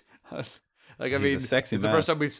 It was the first time we've seen him standing in like a group of other people, and he's just like towering above them, and he's a big guy. So I don't know. He looks like he's a powerful elf. So yeah. I had the opposite reaction Really? He's only like a few inches taller than Bronwyn, and he's like 2 inches taller than That's this true. little kid. And a I don't know, I woman. just thought he looked big in that shot. I don't know. He is the tallest one in the shot, so he is the tallest one in the shot. But just like considering that it's a kid, they're all and, hobbits. But I don't know what we can make from this. But Theo's tunic has some sort of patterns and designs on it, so I think we're looking at sort of a maybe this is a human civilization or a managed civilization that doesn't have written language yet. They're still using hieroglyphs, and we saw, and we'll see this later with the Harfoots. Scrolls that have something that looks more like hieroglyphs on them. So instead of like letters or an alphabet, it's something that's a little more hieroglyphic in nature. And so maybe there's a kinship or a shared history that's being alluded to by the the hieroglyphs that are on his tunic, and then we see the same thing with the Harfoots. Yeah, I've never actually noticed that before on his tunic, but that's interesting. Yeah, I'm seeing a lot of this for the first time. Really zooming in. But we get a very, very simple, rustic, managed civilization here. Juxtaposed against. Mm-hmm. Arondir seems relatively simple compared to the Noldor, but compared to these folks, Arondir looks like an angel, right? Oh my! Look at the carving on that breastplate; it almost seems unreal. The skill that would be required, right? So you can see the sort of hierarchies of sophistication amongst these different groups. And the clothing amongst this group of humans is really, really simple. I think I saw somebody talking about the carving on Arondir's breastplate, and they suggested that it's one of the Valar, and it could be Arome, because Arondir is kind of a bit of a hunter, or he's got a bow and arrow anyway, so maybe he's like based it off that. But I want an answer for that. I hope they don't just like pluck him into the show and just be like, this is his armor. I want to know who that man is, or that ent, or whatever. I am. The more I think about it, the more I am just convinced that it is an ent, because I mean this thing's got facial hair, right? Elves don't have facial hair generally. Men have facial hair, but the elves aren't going to be creating breastplates that honor mere mortals. The Valar generally take the shape have taken the shape of elves when they're like amongst the elves. So it's possible that a Valar would have facial hair. They would choose that, but to the extent that their likeness, their visage is similar to that of elves, they probably wouldn't have facial hair. So the more I think about it, I'm like, yeah, this has got to be an ent. Yeah, maybe. Yeah. Or a female dwarf. There we go. There's our dwarfs with beards. All right. This is one that people have some feelings about. There we go. Celebrimbor. This was one of the last, ones that was teased before the magazine actually dropped. People had feelings about this, and I had feelings about this. We're looking at Charles Edwards, who's an older actor, most recently known for his role in The Crown, where he did a really great job. He's like 52, 53. He's his real life age. He's standing here as Celebrimbor in some sort of a green, nightgown with a brown belt. More people disliked it than liked it. I think most people didn't have a good reaction to this. Dave, what did you think? I think, the initial shock of just seeing, well, obviously the short hair was one thing, but also just the age of him. He doesn't look like what people's headcanon of Celebrimbor would be, where he's a smith first and foremost, and one of the greatest smiths. He just doesn't look like he's fit to be in the smithy working on some rings. So I don't know. I definitely think in the next picture that we'll see of him when he's at the table, he's a lot more youthful looking. But right, yeah, I think they first and foremost they try to make him look more political and kind of pensive than just like some guy that's working down in a smithy. And yeah, I think from playing those Shadow of Mordor games, everyone had kind of an idea of what Celebrimbor looked like, and it was a built man, like really, really built, and like, I don't know, handsome, long black hair, and all those pictures where you see of him, basically crucified on those poles. He's supposed to look kind of Christ-like. So I don't know. I'll definitely get used to it. I think the initial shock was a lot to take, but now I'm like, yeah, he can be Celebrimbor for me, and I hope at some point in the series he just like rips off that old lady dress and he's like, I'm actually hench underneath. Now let's go make some rings. It's like that scene in The Naked Gun when Leslie Nielsen has some sex scene and it shows like his head and then it shows like from the neck down and it's like Arnold Schwarzenegger body or something. Hope that. Yeah, they better do that. Yeah, that would be so funny. But yeah, because there's that famous drawing image of Celebrimbor, that one where he's holding up the ring and he's looking back and he's got his black long hair, Yeah. he's holding a hammer and he's shirtless and he's just got pecs for days and you're kind of going, this. I've known that image for so many years and now suddenly it's like, oh, okay, this new. Why new isn't he direction, so shirtless? we'll see. Yeah, why isn't he shirtless? I thought they couldn't make a shirt that would fit him. Tolkien would be rolling in his Hopefully that's the grave. reason.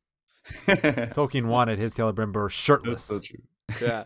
I've no problem with his gown thing that he's wearing at the moment. I think it's quite nice. It's definitely nicer than any garment I own. So it's definitely, it looks beautiful. like, elven. It looks very comfy. He's in his, leisure wear. He's probably wearing a pair of slippers as well as that match. So he's just chilling in his chilling in his gaff before he hits the bed, I suppose. So Yeah. I've no problem with what he's wearing. But again, yeah, it's quite striking when you first see him, like his age and his short, blondish sort of hair. It is quite striking. But I think, again, like Dave said, I could get used to this in a couple of episodes and it won't throw me off completely. But yeah, again, not a deal breaker for me, but I was a little bit confused when I first saw it. Well, and that image that drawing that you're talking about is one of the most widely circulated photos now on the internet for Celebrimbor. Like if you Google Celebrimbor, it's one of the things that come up, and he is very muscle bound. But I always looked at that and was like, that doesn't seem right to me, because all the descriptions of elves that Tolkien ever gave us, even though they are like superhuman in strength, they're always very lithe, the idea of a jacked elf doesn't really feel right to me. Even if they are working in the smithy, they have built-in super strength. They don't, I don't think pounding a hammer is really going to work up their muscles all that much. So I'm okay with him not being jacked. This gown, though, it spun me for a little bit of a loop, because it's poofy. It reminds me of, I don't know if you guys have watched Seinfeld, but there's an episode where he wears the puffy shirt and he goes on a talk show and it's like a puffy pirate shirt and everybody makes fun of him and he feels ridiculous. This is that puffy shirt. It's poofing out here at the sides. I don't know. I like it. Puffy. I'm for it. It's puffy. But it is, negligee. The embroidery is very nice. Look at this around the neck. You got very deliberate Gorgeous. designs here. There's some sort of, I haven't heard anybody speculate as to what these designs mean or if they have a particular meaning, but it seems to be some sort of sigil or symbol that's embroidered in here, because you see it repeated a few times. Oh, so yeah. I'm curious what the meaning is there. Looks like rings. I And wonder, is it rings? That'd That'd be too on the nose. well, it looks maybe. like leaves, maybe. But I mean, within like the leaves, it kind of looks like there's a layer of rings just going in a circle around his neck. Well, and the hole for his neck, that's circular, so maybe that's a ring. His nostrils are circular too. Yeah. Coincidence? I think not. Yeah. It was right there. It's right there. We should have seen it. But the black hair does get me, or the lack of black hair, because that is something that it's one of the few physical characteristics that Tolkien definitely gave us about the Noldor, is that they generally all had very dark brown black hair. Now, Celebrimbor wasn't specifically referenced as having dark hair, I don't think, anywhere. But generally speaking, there wasn't a lot of variety in terms of hair color that was ever discussed. So Noldor is supposed to have dark hair. The only reason Galadriel doesn't have dark hair and she has light hair is because she's not a pure Noldor elf. Her mother is of the Vanyar.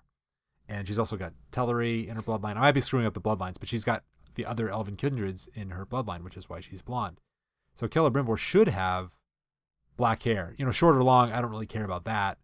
And it's one of those things, it's not important to the plot. Like, it doesn't really matter. Like, hair color didn't ever affect anything in the stories.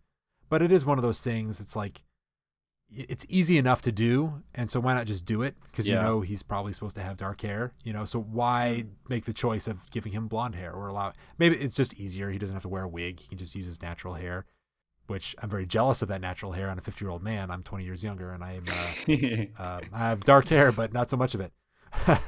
So good for you, Charles Edwards. But Well done.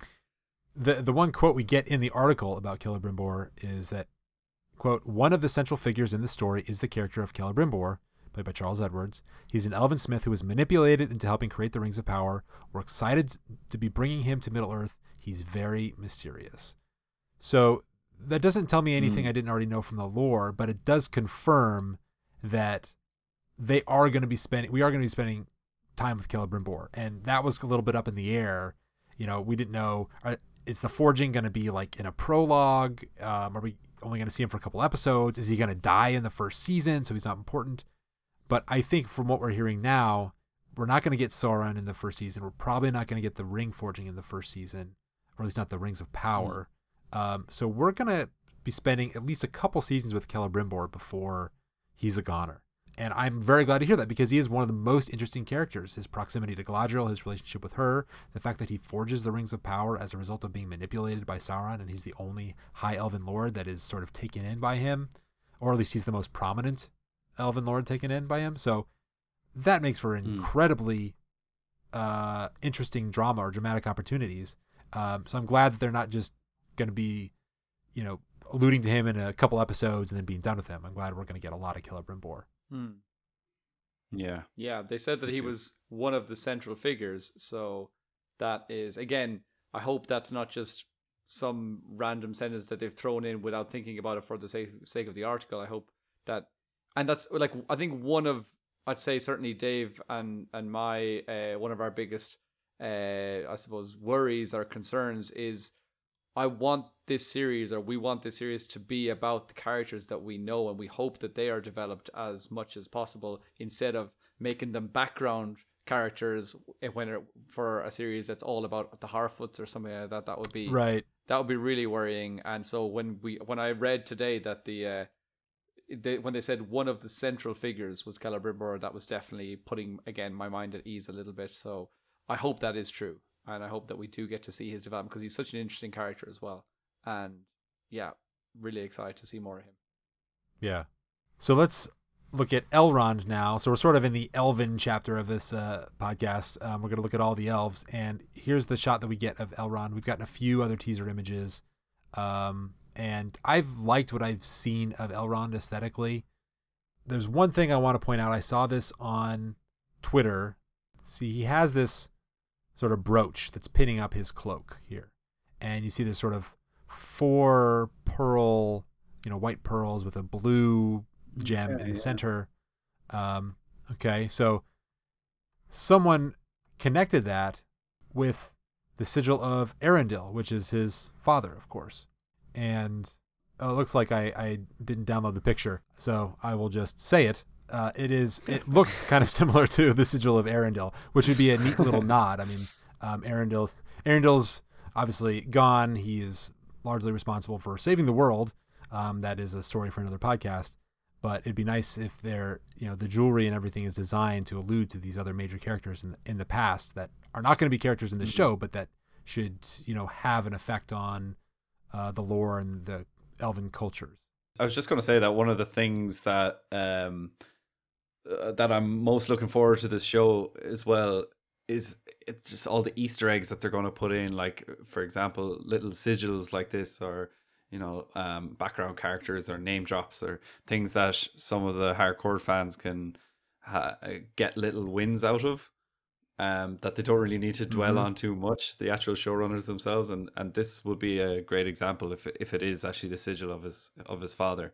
But overall, I think, again, what he's wearing here is probably what we see him wearing in the trailer, that kind of white getup, which looks pretty cool.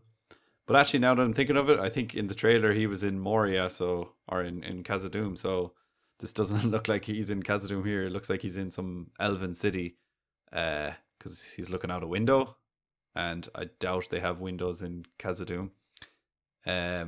So I don't know where this could be. Could this be Lindon or But the other shot that we saw of him, one of the first ones that we saw of him out in like the countryside, he was wearing a kind of was he wearing in the like a fields, grey yeah. sort of a cloak thing in the field? So Yeah. maybe that's Yeah, I think that might be it. Might be cloak the that he's same wearing one. there. Yeah. So maybe that first shot was like him out in the field. He was going for a nice little walk, and then he just gets back from his walk, and he's Stares pensively out, kind of going, "Should I go? Should I go for another walk?" yeah. Yeah. Jim, that was a great walk. I love that. Now I might go for another one. Yeah. It might do it Would it be again. great if all of Elrond's scenes were just him going for walks, thinking about going for walks, talking about the Yeah. great walks he's been on. And then he's writing in his diary, "Went for a walk today. Can't wait for tomorrow's It walk." was nice. Yeah. Yeah, the most unimportant character that just doesn't affect the storyline whatsoever. Right. All right, here's another shot. One of the close-ups that this gave me goosebumps. I mean, this looks perfect to me. Gil-galad, Yeah. High King of the Noldor in the Second Age, the golden, leafy crown. He's got this awesome. I mean, this is probably a cape of some kind. You can't really tell in the shot, but his, what he's wearing on his torso is, I don't know. Looks like it's made out of gold. There's you close-ups. You see they're like pearls, maybe seashells. It's not really a necklace, but it's hanging off of his cape. It just looks gorgeous. But the most important part of the shot is Benjamin Walker's face. The look on his face. This guy Yeah. looks like Gil-galad to me. I mean, Yeah. it hits the nail on the head. You can complain about Celebrimbor and Elrond not having dark hair, but Gil-galad's got dark hair. He's got long hair. I mean, he is the prototypical elf that everybody imagines from the Jackson Lord of the Ring era. Yeah. But when you see Gil-galad there so perfect, it just makes you feel like, why couldn't we have had this also for the other characters? Like, why couldn't they look the same? Yeah. Because that's like, I think everybody that's seen that image, it's like you just said, you're like, yes, you're almost celebrating when you see that image because that's what you wanted to see. So they could have easily done the same thing with the others, especially maybe Celebrimbor.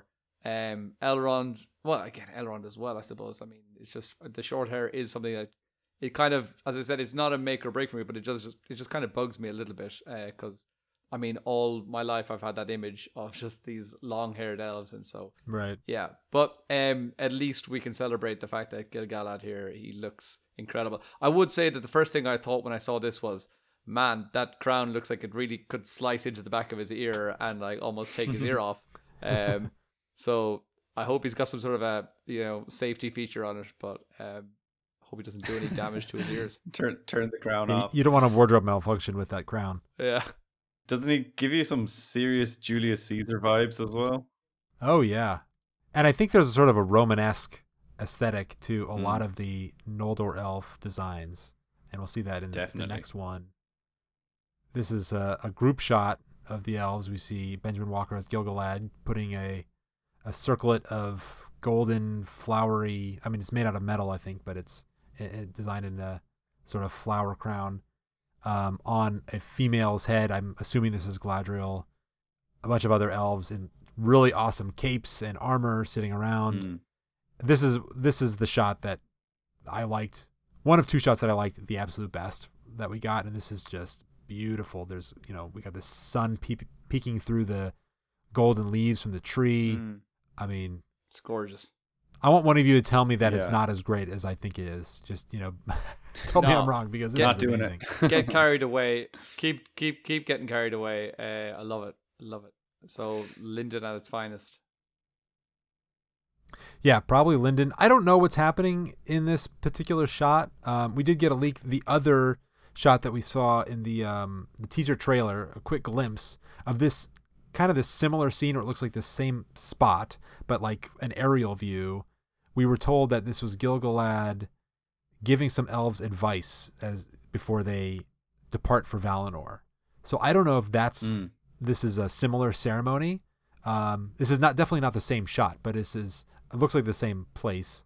I don't know if it's a similar ceremony or if it's something else. Any ideas what could be going on in this shot? Johnny, how about you? I've not one idea what's going on here. It looks Come on, like give us something. Shoot from the hip. Your wildest guess. he is rescinding the throne and he's saying, Galadriel, you take power. That's no, Ooh. absolutely no idea. But I mean, I'm not the kind of person that will watch a trailer and try and analyze it to death. So this is kind of a foreign sort of a type of thing for me to do, because what I really Yeah. like to do when I'm watching a series is just, I love going in blind and just I don't want anything that's even going to smell like a spoiler. I want to go in and get that first initial idea of, I mean, it's kind of wrong now that I'm like, we run a Lord of the Rings podcast, and I'm going to have to at least analyze all these things to death before they come out. It's kind of against my nature, but yeah, for me, I'm very happy to see an image and take it at its worth and kind of say, this is really cool. I love the visuals, I love the colors, but I'm not even going to speculate what could be going on. But I'll leave that to people that are probably better than I am at it. So, well, the one thing I'll point out, I don't really have any theories either, because who knows, but short-haired elf. One long-haired elf, and the rest are short hair. You know, we're talking about all the elves sitting in this circle. I hadn't picked up on that. Also, they're all wearing the same crown as Gil-galad, or headpiece. Is that kind of weird?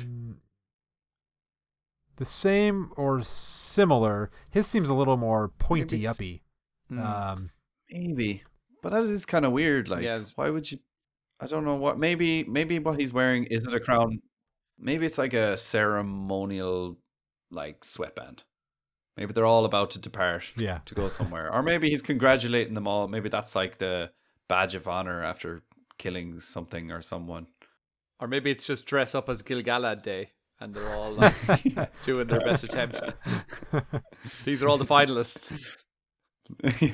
Maybe it's a big stag do, and they all have to go out on the piss, and they all have to dress up as Gil-galad.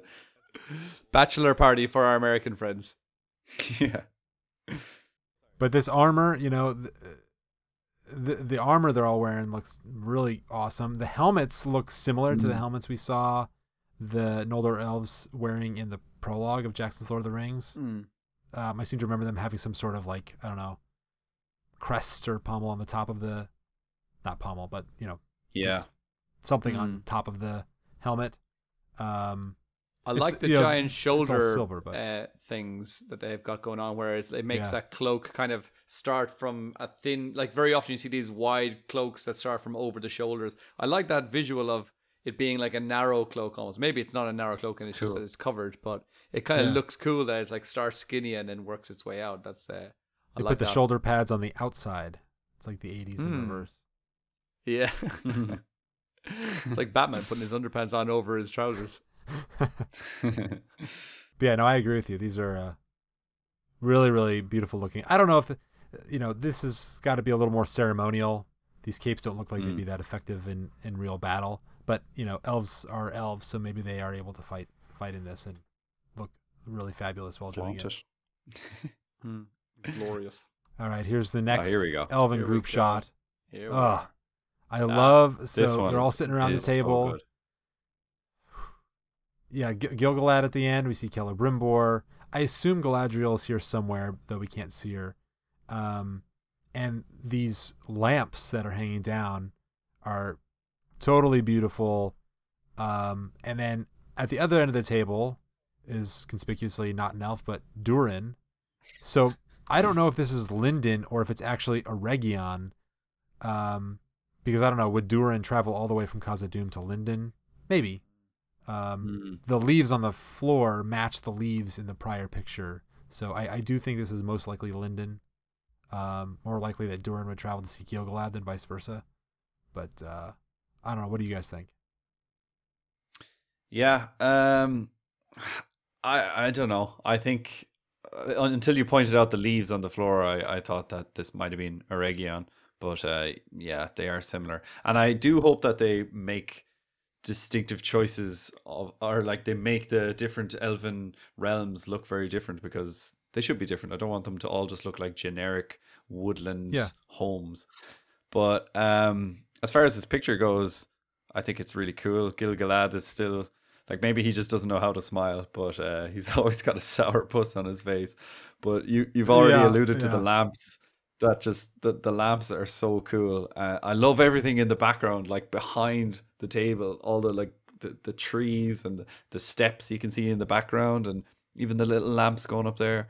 I just love this picture so much. I really just want to be at that feast. I like the way they're all cheersing their glasses as well, and Gil-galad's just not. he's like, no, I've had enough. But yeah, Gil-galad looks like Durin has just said to him, Ishka kui aigdru I do. or something like that. So I don't know why he's not lifting up his glass. But again, I think I saw some people online making some big deal about that, like saying, "Oh, Gil-galad is not cheersing." But I think maybe they're not cheersing. Maybe just the lads are just all having a drink at the same time, and Halfway maybe through their Durin sup, looks like yeah. he's at. Yeah, Durin and Celebrimbor look like they're sharing a little joke, and they're like, "Oh yeah, that was a good one," and they're nodding. But yeah, but like I mean, the three people that we can see their backs to us, they don't look like they're lifting glasses either. So I mean, it doesn't look like Yeah, true. oh, Gil-galad is the only one. So I wouldn't make anything out of that. But in terms of just the overall image, yeah, it looks incredible. Those big tall trees in the background, those lamps, just the detail. This is what we came for, and this is what we're gonna come for to watch this series. These details, these sets, and the characters as well. I mean, that's what we want to see more of this. Characters that we know who they are, that we've known for years. We've read about them in the books, and we want to see them interacting with each other on the live screen. That's what I want. Well, and I do like making something out of nothing. So I do like imagining that we're getting a little glimpse into maybe some tensions between the different kingdoms.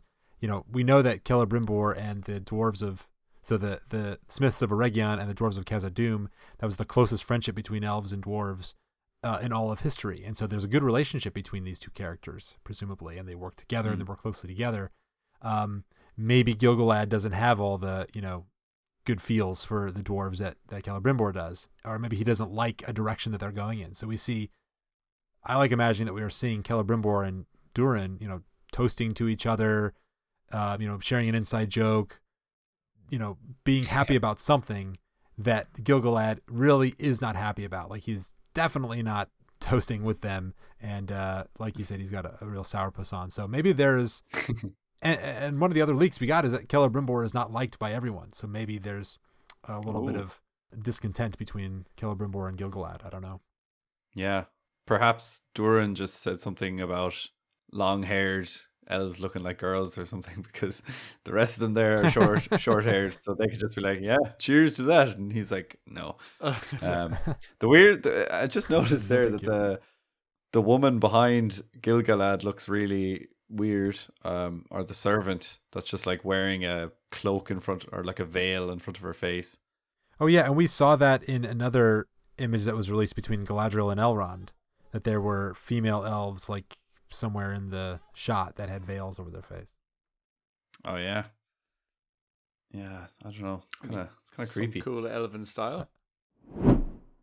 If you're enjoying Watch Party Lord of the Rings, you really should check out our Wheel of Time podcast hosted by Roark Garmston. Roark is a Wheel of Time expert, and each week breaks down the latest episode from Amazon's adaptation of the Wheel of Time with a panel of brilliant and funny guests who have never read the books. If you've already read the Wheel of Time books, this podcast will be fun for you because you'll get to experience the show through the eyes of first-timers. And if you're new to the Wheel of Time universe yourself, then Watch Party Wheel of Time is really perfect because there are no spoilers. That's right, Watch Party Wheel of Time gives you spoiler-free analysis and discussion of each episode. Check it out today, available on every major podcasting platform. Watch Party Wheel of Time. So if you guys are ready to move on to the dwarves, this is the third cover we're gonna talk about here. This is Durin and Disa. They're holding hands. They're at a table. There's gold everywhere, and yeah, I'll just say I like this one just fine. I think this is a perfectly good picture. I don't have any complaints about it.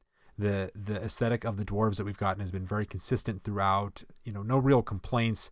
It didn't excite me the way that the past two shots did, because those really got me, jazzed up. I was really excited to see those. This is perfectly fine, but it's kind of more of the same. I know you guys have some thoughts about it. So, Johnny, why don't you give me what you think about this? Yeah, it's cool. It's fine. This particular image, the resolution is not amazing on this image that we're looking at right now, but when I saw it in like its highest quality, it did look like there was a bit of a strange sort of weird sort of Photoshop job going on especially on Disa. I think that Duran looks I like think so. he looks normal. I think Disa looks like she's always been like superimposed in on like her eyes or something. It just doesn't look very Right. clear compared to how clear Duran's eyes look. So I'm not really sure why that is, but I Her eyes look mean, orange. she just doesn't look. She just doesn't look as sharp, her image, for whatever reason. And I don't know. It looks like, I don't know. It just didn't look really. I don't know. Maybe it was just to my eye that it didn't look No, I thought the exact very same. correct. Did you? Yeah. Mm. Um, Yeah. But that's just one small gripe I had about this image. But in terms of this being one of the covers, I'm very happy because I really hope that we spend a lot of time in Moria or in Khazad-dûm, I suppose, at that time. And I'm so excited about it. They also mentioned it a couple of times in the article. They said that one thing that I'm really happy when I hear about the detail that people have gone into in terms of researching and preparing for something. And they said that in order to prepare for shooting the scenes in Moria, they explored caves around New Zealand to answer certain questions, such as how would you exchange air and how would you channel water in and where would the light trickle in and things like that. So those are the kind of depths that love they're that. going to in order to try and make it feel like it's a real lived-in underground city. And I'm very excited to see Khazad-dûm in its prime, in its peak, and just the hustle and bustle of life there. So it's gonna be amazing. Is there anybody agree. that dislikes the direction they're going with the dwarves? And I say this just because, everyone I've talked to imagines the dwarves in the same way, like everything being very angular, boxes, squares, triangles, sharp edges, no fluidity to anything. And I like that aesthetic perfectly fine. I think it is kind of a product of the Jackson movies. Some of the descriptions that we get, in the Silmarillion, which are very few because the Silmarillion was written from the elves' point of view, not from the dwarves' point of view, so we don't really get much about the dwarves. But, the dwarves actually like to carve beautiful things. They like to create pillars out of stone that look like trees.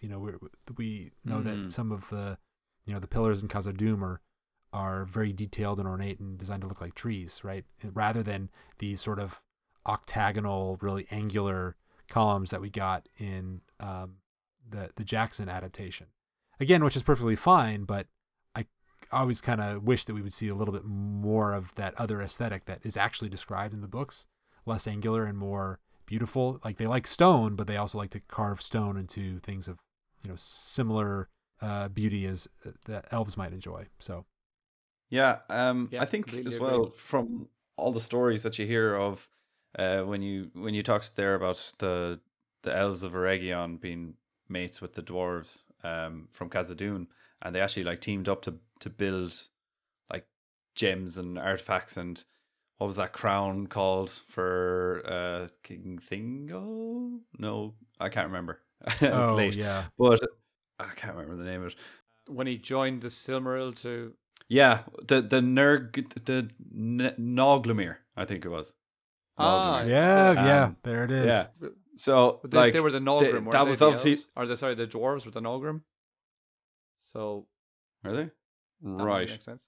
Anyway, but Yes. the actual like creating these like beautiful crowns and such, it always kind of made me feel weird that they designed these beautiful jewels and stuff, because I'm so used to Peter Jackson's, as you said, like octagonal and square styles. But I don't know. I kind of like it. I like looking at their thrones and seeing that tiny bit of consistency and continuity with Peter Jackson's canon.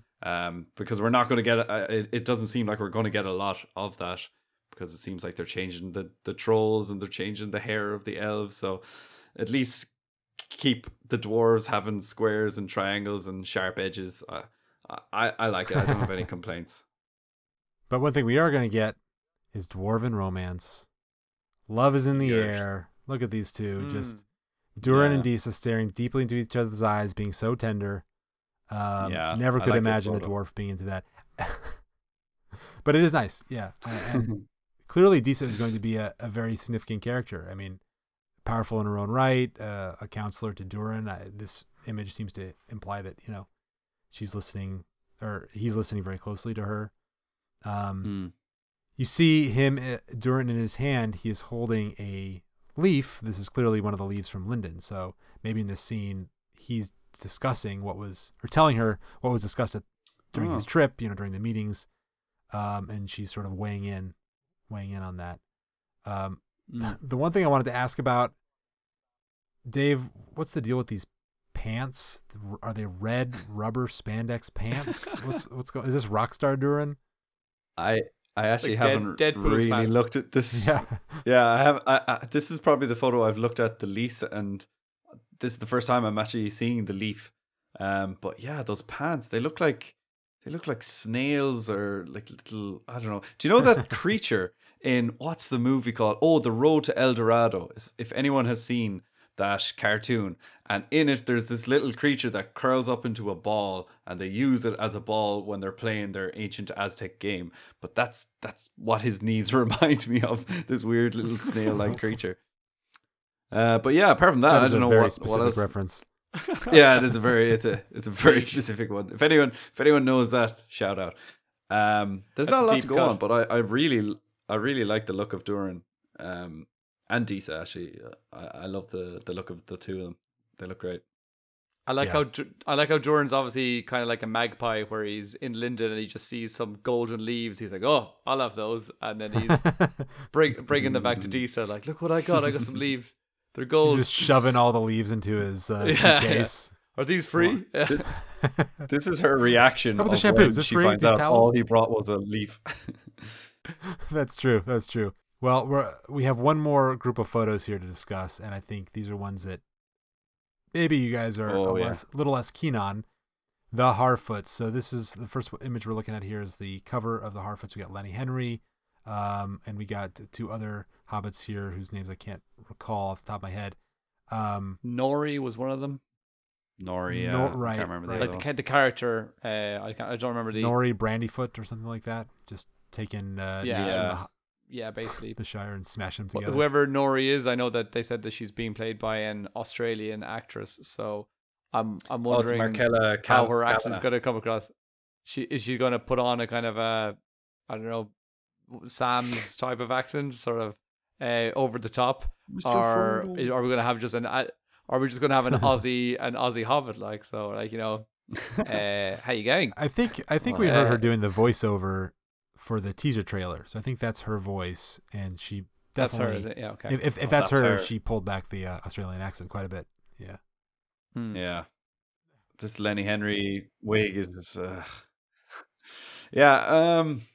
Like, I don't really. I think I've gotten more used to it as the days have gone on, and I'm trying to find the positives. But there's something so like theatrical about the look of Lenny Henry's wig and the two girls. They just look like they've been dressed for like a theater that's about some. They look like poor people in a Les Mis adaptation. And I don't know why they have to have all that stuff in their hair. Like, is it choice, or is it to make it? It just looks like a theater style thing again, to make them look like they're rough and they've been in the earth. And I don't know. It's weird. I want these things to be explained in the show, because I'm not just going to take it face value. I agree with Dave.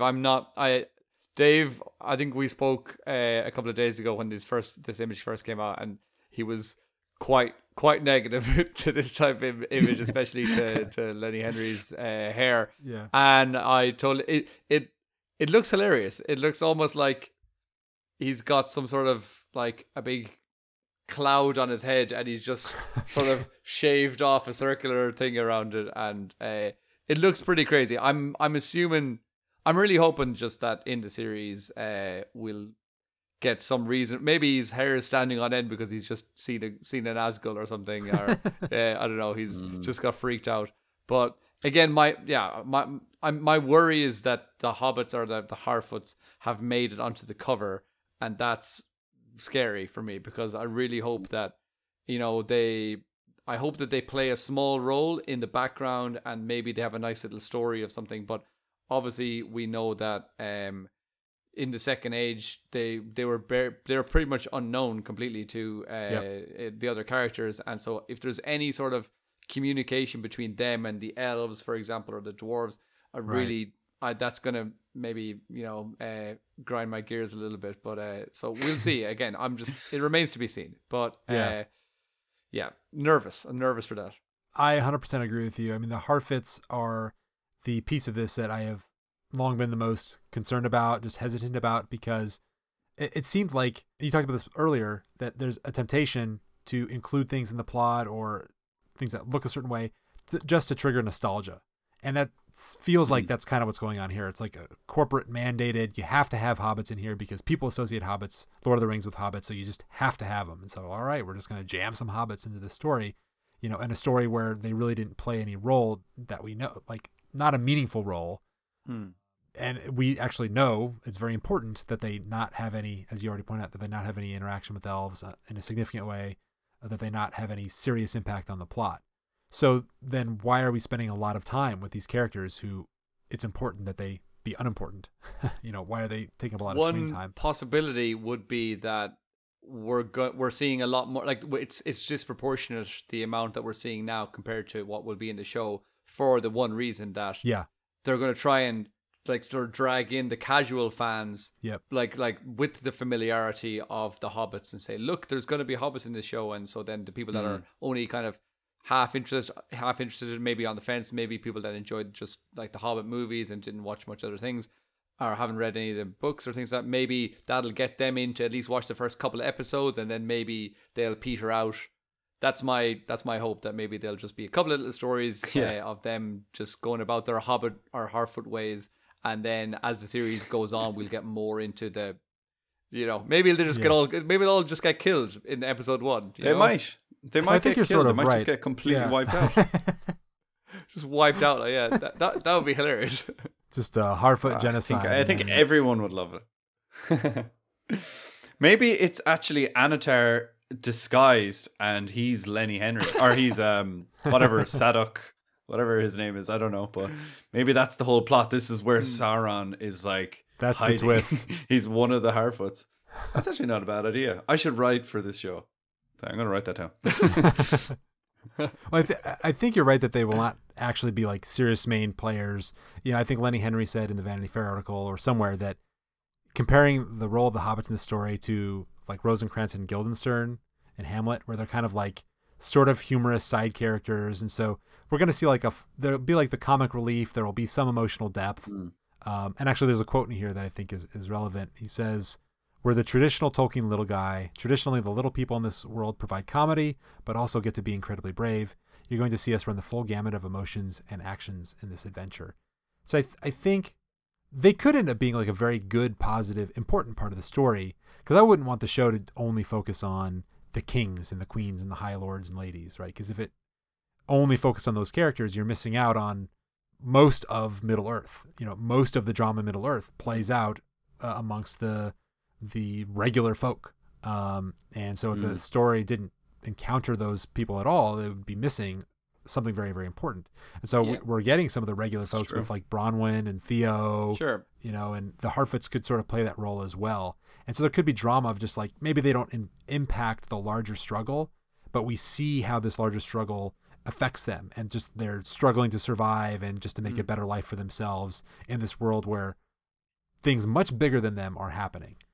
It's a good point. And it's like their inclusion could almost make it just feel like Middle Earth is more lived in, and there is more life out there beyond what like the short stories that we're going to be seeing, that maybe we'll get small little glimpses of, just by the way, there are other civilizations just out living their own lives, and they're going to be affected too by what's going on by our main stories. But yeah, I mean, and if they do it in a sparing way, I think it could really add to the show as well. So I'm definitely not going to write it all off just sweepingly immediately. We'll have to wait and see. Yeah. And I think that I am generally positive about the design aesthetics for the Harfoots. I've come around on it. I was a little bit unsure. I don't necessarily love the Lenny Henry's hair. The goofy stuff that all the females tend to have, like, I don't know, acorns in their hair. I don't know what's going on there, but I've kind of come around on it. Like, all their clothes, if you imagine the Shire folk who they don't work metal already and they're very agrarian, and then you dial them back a couple thousand years, this is kind of what I'd imagine their clothes would look like. Just very simple cloth tunics, very, very dirty. Their lamps, we see here another image of Lenny Henry holding up some sort of homemade lamp with 2 female Harfoots next to him. It's like made out of twigs and twine, as is. And they're basically gypsy everything. hobbits as well. Yeah, Just, right. They're like just traveling around in their cabins and living that nomadic lifestyle. So, I mean, Right. yeah, I think they're gonna have, like the image that we're looking at right now, they're gonna have sort of tattered clothes with like rips and stains, and they don't have a washing machine in their house that they can just kind of I'll put on a quick wash and all that. Like, I mean, they're gonna just have very lived in style clothes, and they're gonna be dirty. And again, I think the leaves and acorns in the hair is a strange choice, but again, maybe we'll get some reasoning for that. Maybe we'll get some explanation. So I think we'll probably just get over it too. Like maybe Yeah. it's a little weird, but we'll just get used to it. Yeah, that's very true. Yeah, I do think as well that one of the things that we're missing, or one of the reasons that the Harfoots are probably going to be in this show, is that whole extra dynamic that we know nothing about, which is this meteor man. And I feel like whatever is going on in that storyline, he's going to land somewhere where the Harfoots are, and they're going to be together. So that's kind of 2 things that aren't anything to do with Tolkien's writing, but it seems like this meteor man is going to be a big plot of the show. Right. Mm. And that maybe fits into one of the quotes Lenny Henry gives us. He says, quote, "We're a nomadic tribe moving with the weather and the fertility of the crops. We have big caravans on wooden wheels, and we're very good at hiding because humans are much bigger than us and bring trouble." So maybe one of the things that they're hiding is Meteor Man, you know. Maybe. Yeah. Good point. Look at that giant acorn beside this girl. Or is it a pine Yes, cone, we're looking I at should another say. picture of Nori. I think that's a giant acorn, or no, pine cone. Look at the sap running down. And That's here we cool. see in the center of this caravan some of these scrolls. We've seen this in one of the character posters. Lenny Henry was holding a scroll, and we see these hieroglyphs on there. Maybe this is a map. Maybe these are hieroglyphs. I don't know, but just kind of interesting. It does look cool. Looks very cool. So this is an image I actually really, really liked. The image of Lenny Henry in kind of ceremonial regalia with 3, I don't know, grassy girls walking behind him.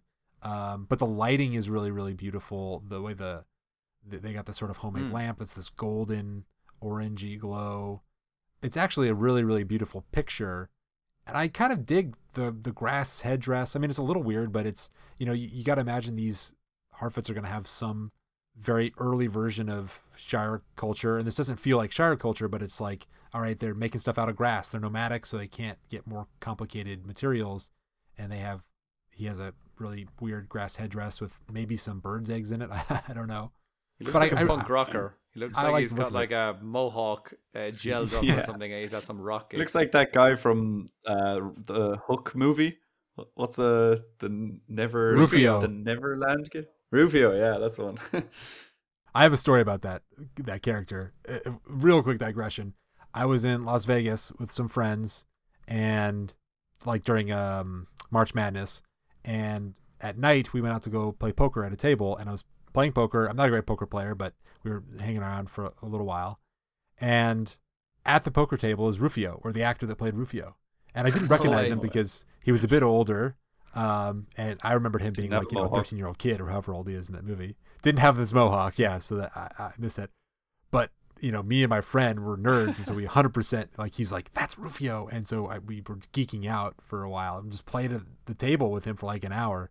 That's the coolest celebrity interaction I've ever had. Did you speak to him and mention, hey, you're Rufio, right? Or that didn't come up? No, we did. And my friend was actually the one who did it. And he very smartly did not say, oh, you were Rufio. He brought up some of his other work. He's done a bunch of voice acting work later in his career. Was your friend just like Googling his other, like his resume under the table or something in order to pretend that he knew? Or did he actually know? He genuinely knew, I think. Oh, wow. Like he's into it was anime or something like that. And he just knew it off the cuff. And so we complimented him for that work, which he probably appreciated because I bet 99% of the fan interactions he has, they're like, oh, you're Rufio. And he's sick of that. Yeah, that's probably true. But going back to this image, now that I've got Rufio, which is probably the most important thing we've talked about today. I know you guys are, not so sure about the Harfoots, but this picture, does this help at all? Is this a plus or a negative for you? Oh, it's beautiful. Yeah, as you mentioned, well, for me, the lighting is the biggest factor here. It just looks really incredible, breaking through the trees, and yeah, I've absolutely. This is definitely a win for me. This photo, it looks really, really cool. I don't know what's going on with the three girls in the background. If there's some sort of like if this is some sort of a ceremony or if it's a birthday party, I don't know what's happening, but they look cool. I like their style. I'm still a little bit confused as to why like Lenny Henry's wearing a bird's nest on his head, but don't really know. But I mean, we'll have to again with these decisions. Maybe we'll find out in the series. Like, oh, here in this ceremony, I put the bird nest on my head, and then I do a little march with this hammer thing, and that's and we're like, all right, that's cool, that's fine, and yeah, I don't know, maybe we'll see. But I mean, yeah, visually it looks really incredible. Yeah, and I mean that's what we've kind of come to expect as well from a lot of these kind of backgrounds and landscape shots. They just look stunning visually. The coloring, the color scheme looks incredible. And yeah, those lamps hanging off like that have just been kind of like, it looks like twigs just sort of tied together and stuff. So yeah, really like a lived in world and a nomadic tribe, like you said. That's kind of the materials that they would be able to get their hands on. So definitely cool. It looks a little like a shot out of Wicker Man. I don't know if you guys ever saw that, the old movie or the funnier one with Nick Cage, but maybe that's the twist, is off screen Nick Cage is about to get burned alive in a giant Wicker Man. Maybe. I've also heard comparisons with that kind of weird psychological thriller movie Midsummer, which I haven't seen, but I've seen plenty of images of it, and I get that kind of vibe with the girls especially. Yeah, probably not what they're going for. I don't think we're going to see human sacrifices, well, at least not by the Harfoots, but maybe that's the twist, because there will be human sacrifices. Maybe that's the twist. Ooh, these Harfoots are dark. Easier, man. So, we'll just sort of scroll through a couple of these other final Harfoot photos. Not a lot to talk about, but there is one male character who's sort of the daddy. He's like, I don't know, a little bit too tall for a hobbit, in my opinion. But we basically see these characters with their caravans rolling along.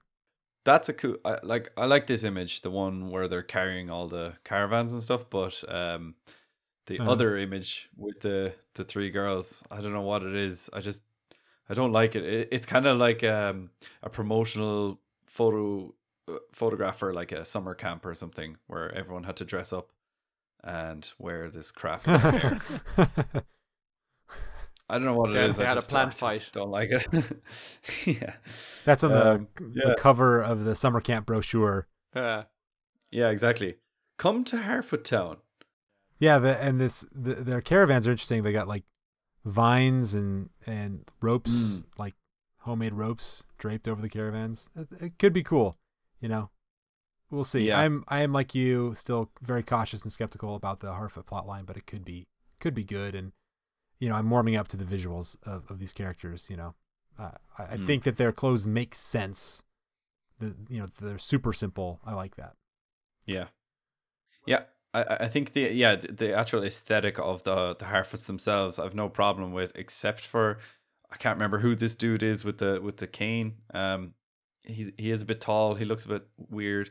And Lenny Henry, I don't know what. I actually don't know. I've heard lots of people talking about Lenny Henry, saying that he's a fantastic actor and he's been in some great things. But I actually have never seen him before. But just the look of him in this show, he looks like his character is going to represent some sort of like, bump my head or fall down, and people are supposed to laugh at that. So I don't know. I hope that's not the case. I hope they're not just like the laughing stock.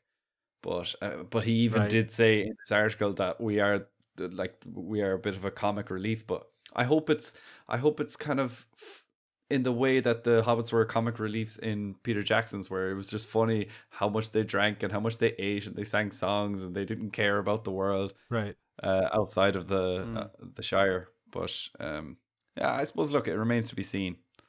I'm gonna keep my expectations low, and hopefully I'll be pleasantly surprised. Well, that can be said for everything in the show, I suppose, right? We're all true. hoping, keeping Yeah. our fingers crossed.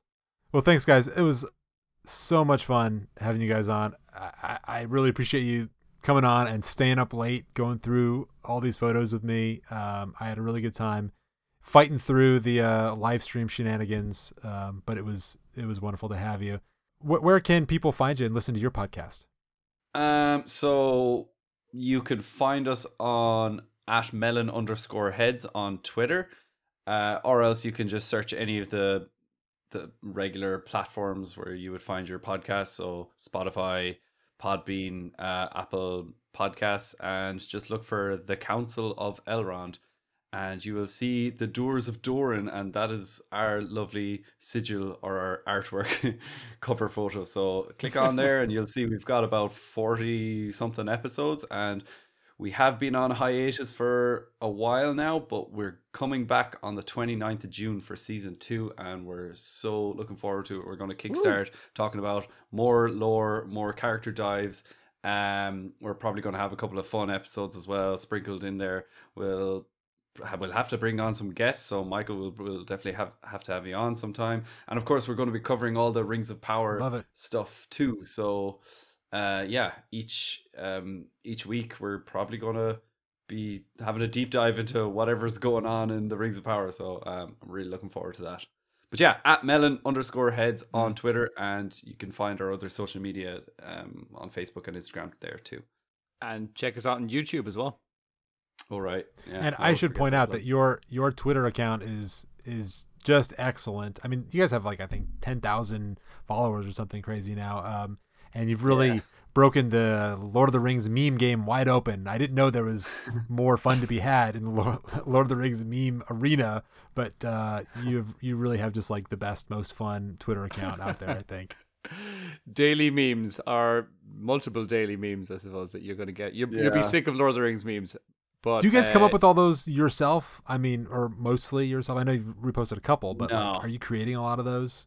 No, like a lot of them are sent into me, like sent into our account, but it started off with just like reposting other people's, and I think we just wanted to build a Twitter page up, and we were just like sharing, retweeting, and then sometimes just find them on other people's stuff. Like there's a couple of good Instagram accounts and Reddit accounts, but some of them are our own, yeah, definitely. But a lot of the time people just, I've got a good few people in the DMs that just send me stuff, and I'm like, yeah, I'm going to send that out. So yeah. Yeah, people just want to send us in memes and say, here, share these memes on the page, and so yeah, it's cool, and we're more than happy to do that. Yeah, well, you've somehow managed to find all the good ones. There are plenty of dumb ones out there, but none of the dumb ones end up on your Twitter page. You have a lot of good ones. So. There's something to be said for a dumb meme as well. Oh, there's a time and a place. I think I usually save all the dumb ones for like the weekend or the mornings. I'm like, when nobody's awake to look at Twitter, I was like, yeah, I'll post it now. Nobody will care. Might get the odd interaction of someone that's like, oh, I too like Always Sunny in Philadelphia and Lord of the Rings. I'm gonna love this meme.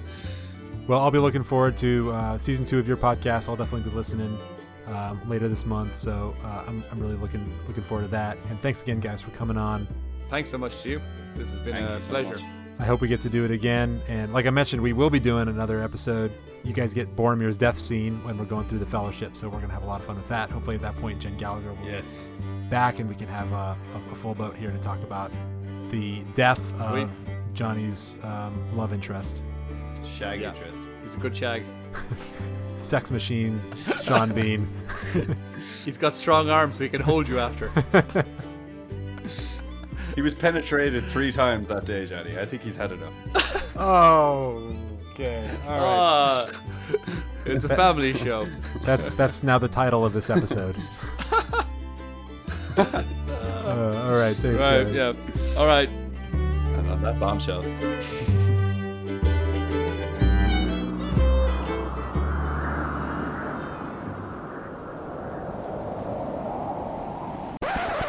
Before you go, if you're up for it, I think there'd be a fun little game we could play. It's actually what I've been looking forward to quite a bit.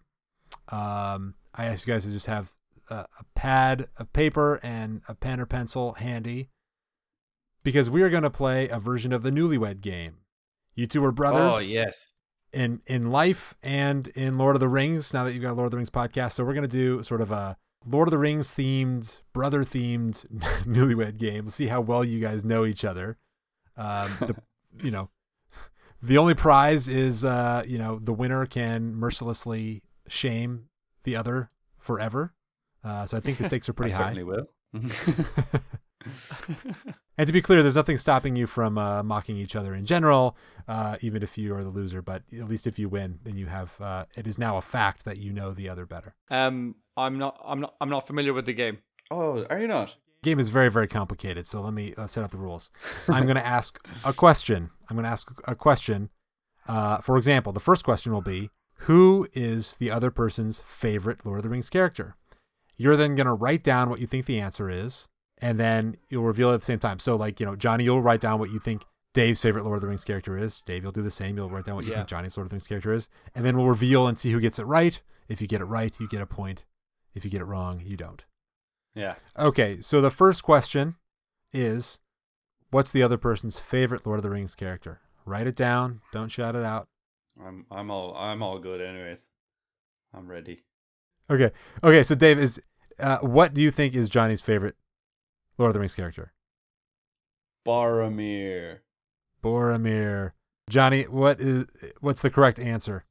The correct answer is Boromir. This is clearly one that you guys knew. Okay, so flip it around. What's Dave's favorite Lord I of the think Rings Dave's is Aragorn. Oh, nice. Yeah. Perfect. Aragorn It is? is the correct answer. Yeah. All right. Okay, next question. Would you be a hobbit, dwarf, elf, or a man? If you were in Middle-earth, would you be hobbit, dwarf, elf, or a man? Write down the answer for yourself and the answer you think applies to the other person. I feel like I'm curious if you're going to ask us a question that we haven't asked each other already. Have we asked each other these questions? I think so. Have we? Oh, we've we've asked each other a lot of questions. talked over- into over depth. It's probably come up the at some time. point. Yeah. I think I got at least one. Right. Cool. Should we have the big reveal? Big reveal. All right. Johnny, who do you think Dave would be? I said that both of us would choose the same, and that it would be a hobbit. Both hobbits. Dave, is that right? Yeah, hobbits, 2 hobbits if you can Hobbits, see it there. hobbits. Oh, right. There we go. Okay, you guys know each other too well. Right. It's all tied up so far. It's the drink. It's the green dragon. Yeah. All right. I'm going to change this question because I was going to ask what's the favorite Peter Jackson film, but you guys almost, based on your answer so far, I'm sure you know the answer. So favorite beer. This is not a Lord of the Rings question, just favorite beer. Oh. Or favorite Oh. alcoholic beverage. Let's open it up. Favorite alcoholic beverage. Wow, you can't answer that. Jesus That's impossible. Right. So we've. Uh, I can't even answer that for myself. All right, let me. Yeah. Does it have to be like an Sure. actual brand? Could we say like actual drink, or like do we have to say the brand and all that kind of stuff? Just Yeah. get on with it, Dave. Come on. Yeah, if your favorite drink is a Shirley Temple or a Cosmopolitan, you can say that. Okay, I'm gonna say okay. This is a tough one. I don't. This is a tough one. I didn't expect this to be this This difficult. is. I don't want to get this one The wrong. way you guys are sweating, it's like Yeah. existential. This seems so important to you. Yeah. This is so important, especially this question. Again. I don't even know. I'm just gonna have a little guess. Okay, I'm ready. Right. Both ready. Okay. Johnny, big reveal. What do you think is Dave's drink of choice? I'm probably going to be wrong, but I've said that we've gone for the same option and that we both prefer a pint of Guinness. Yes, but I didn't write that. I didn't write that down for you. You didn't write it down for me? No, I wrote down Johnny Walker whiskey. Johnny Walker whiskey. You don't know me at all. I do have I do have an 18-year bottle of Johnny Walker, which is delish, but it wouldn't be my normal whiskey. I don't know. I just think that the fact that I suppose you just don't get good Guinness over in Spain. I just thought maybe. No, but that's Your why palate I. has changed. That's why when I go home, that's why I now when I go home to Ireland, I can't order anything except for a pint of Guinness. It doesn't matter any situation or any setting. I'm like, oh, it's a cold winter's evening, a pint of Guinness. It's a hot summer's afternoon, pint of Guinness. It's just because when you go it's when you go 9:30 back to in the Ireland, morning. Pint of that's- Guinness. yeah. Yeah, when I was So, in college, I visited Ireland, and I'm pretty sure Guinness was the only thing I drank the entire time I was there. Because I was like, Oh, while I'm here, I have to drink as much of it as I can. You got to fill up. You got to stock up. Yeah. Yeah. All right. Well, now we've got a lead. Johnny, you are ahead by 1 point. It is 3-2. Apparently, Dave does not know you at all. Shameful. No, shocking. I think I might just stop doing the podcast with him now. This is my goal the whole time, to drive a wedge. Break us up. Okay, this last question is really for all the marbles. It's 3 points. It's a 3-parter. Okay. Ooh. So the opportunity for anybody. It's anybody's game still. And have you heard of this game, Marry, Shag, Kill? Yeah. Oh yeah. Okay. Lord of the Rings characters. We'll just do Lord of the Rings, not the broader legendarium. We'll keep it confined to Lord of the Rings. Marry, Shag, Kill. Pick your own. And who is your brother going to pick? Is this can we make it like the Fellowship or something? Because I think it's so broad. If it's Okay, possible. sure. So out of the 9 Fellowship, Sure, out of the 9, characters, for example. that's reasonable. Otherwise, nobody's going to What? match up at all. Out of the Marry 9. and shag 2 of them. All right.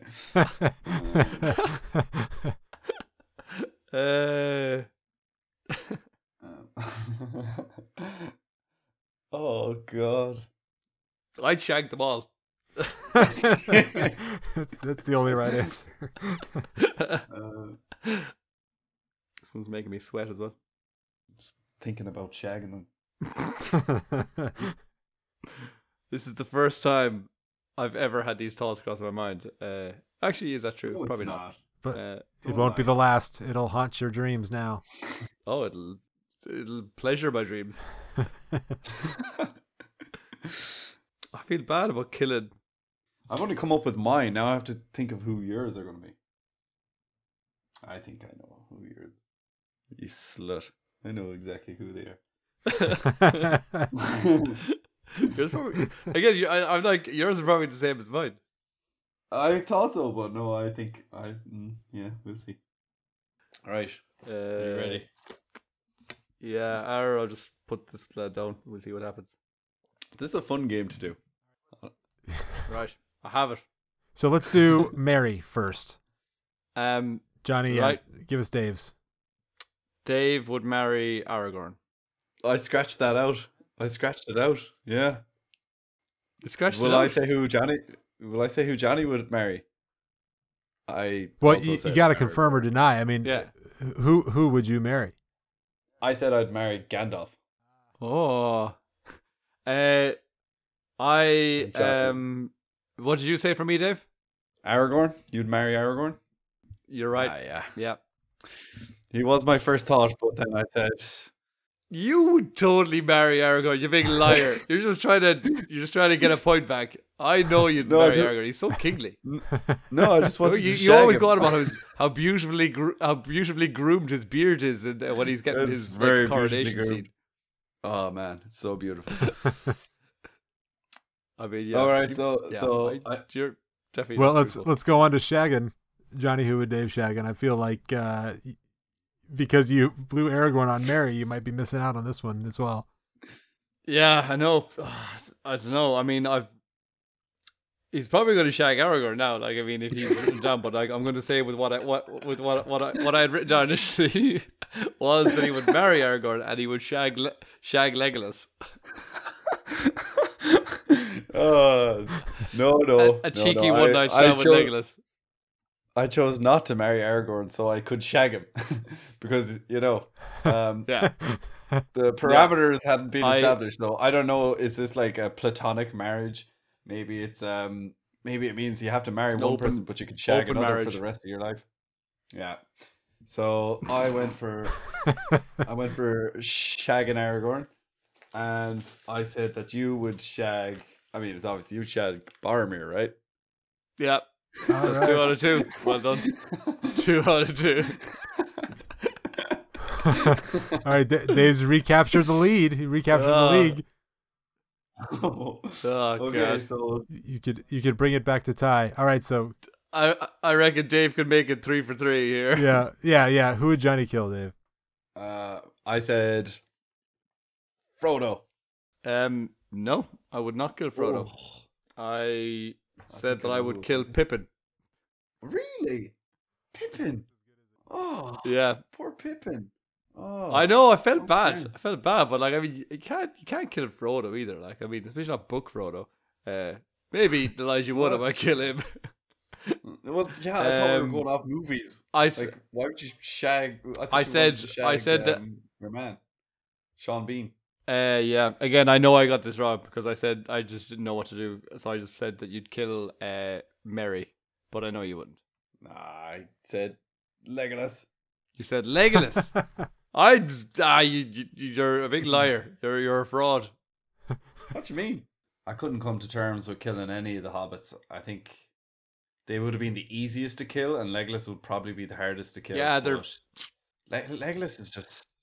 I think if it were up to me, and out of all of the characters that were cast in that movie, if I had to drop one and maybe replace, it'd probably be Legolas. And I love Orlando Bloom, but it's just the one that I can't really see anyone else, or I could see other people play. But thanks. That was fun. That was good fun now. So it's a tie. That was a bit of crack now. That was good fun. It is no, Dave. You I think eked it out. You eked it out by yes. 1. You are officially the superior melonhead. This is I want to have a replay. I want to have a recount.